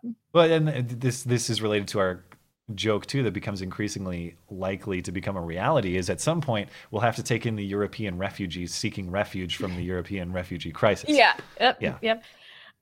Silver Screen 89 said, it's okay to be blonde, especially since we're a minority. Technically, yes, we are. I think it's 3% of the world population or something like that. Wow. And I'm extra rare because I have green eyes. So yeah. Do you guys want me not to exist? Is that what you're saying? Redicus says, Nazis bounce back and forth between communism and socialism. The KKK was the terrorist wing of the Democratic Party. Yeah, that's true. Joshy Boy, too blonde, join the Galactic Empire. You Starfleet commie. Yeah. I mean, yeah, okay. I've been watching some episodes way more of Star fashy. I mean, like I said, you got to see you got to see in the latest Star Wars how, you know, the Emperor, I guess it's probably true in Star Wars going back, but yeah, I mean, the First Order is basically like some sort of quasi white power group. There's no diversity. My brother was so fucking pissed. He walks into my door. I haven't seen him in like 7 months, and he's like, so can we talk about Star Wars? I'm like, I haven't seen it. He's like, I don't care. And then he just talked at me. It would have been sweet to go to Star Wars with your brother. I would have had such a fun time. Yeah, for the audience that doesn't know, Matt's totally gay for my brother. He's so cool. I've said it before. Really cool, yeah. He's the intellectual Danny McBride. Yeah. He's like Danny McBride if he, you know, could like speak to you about intelligent No, it's things. true. He's really smart. And I think that maybe one of the reasons I got left alone on the Thoughtgate thing was because I've been very vocal about how my intellectual older brother has red-pilled me. And I was reading Matt Forney's Twitter or something like that, and he was talking about how that is one of the reasons that he left somebody alone, because her brother red-pilled her. And I was like, he's got to be talking about me. Jeez. Yeah. So thank you. Thanks, brother. I almost said his name. Reddick said the signs were paper, but it was still greatly executed. Were they really? Those look like metal signs to me. Oh, wow. I mean, they looked like it to me, but it must have been at least laminated. Let's put it that way. I mean, they're perfectly straight. They weren't moving around. I don't think they were metal. There's no wrinkles in them or anything. Anything. Yeah. Yeah. I'm surprised by that. I did not know that. Sam said, don't forget LA artist Sabo for trolling Hollywood with "We All Knew" slogans in reference to their award season adverts. Yeah. Oh, that's cool. I also did not know that. And I think this is the last one. Let me read and the other thing I forgot, there was a great joke. I could put it up. This was part of the Gorilla Channel thing too, but I appreciated this because I was looking at Ben Shapiro's reporting on the Gorilla Channel from the Daily Wire. But speaking of of TV and stuff, and the Golden Globes are tonight, I loved this. Gorilla Channel expected to win big at the Golden Globes. They're taking home all the awards by tonight, I'm sure. Do you see that everybody's wearing black at the Golden Globes? Oh, God. Meryl Streep is wearing black after calling Harvey Weinstein God. It's like, I hope your career is destroyed and then you die. So brave. So stunning. So brave. My goodness. So brave. Is that why you're wearing black tonight? I'm wearing dark green. Oh, it looks black to me. Krampus from Kansas is the last one. Hunter S. Thompson is still alive. The troll sign is proof. Yeah. Thank you all so much for your super chats. We really appreciate it. Oh, all right. Long show. We'll call it there. There's my outro music. I can't even find my stuff. I can't even produce this show anymore now. Not that I normally can. Anyway, thank you, Super Chatters. As Blonde said, we really appreciate you guys supporting the show. Live Chatters as well, filling us in with facts when we're missing them. Shit posting away. Trying to get jokes past us to make it onto the show. Who knows? But always appreciate it. If you're listening on YouTube or on an audio platform on demand later, thank you kindly as well for supporting the show. Remember, if you're looking for more material, you're looking for audio, take us on the go, including the call-in show that we do on Wednesday nights. You can find that on the audio platform, so check those out. iTunes, Google Play, SoundCloud, Stitcher. Got them all linked in the description for you, and you can always email us. That is beautyandthebeta@gmail.com. We will be back again next Sunday on the regular schedule. No more holidays, because if it's Sunday, sorry, Chuck Todd. It's not Meet the Press. It is Beauty and the Beta. Thanks, guys. Bye. See you then.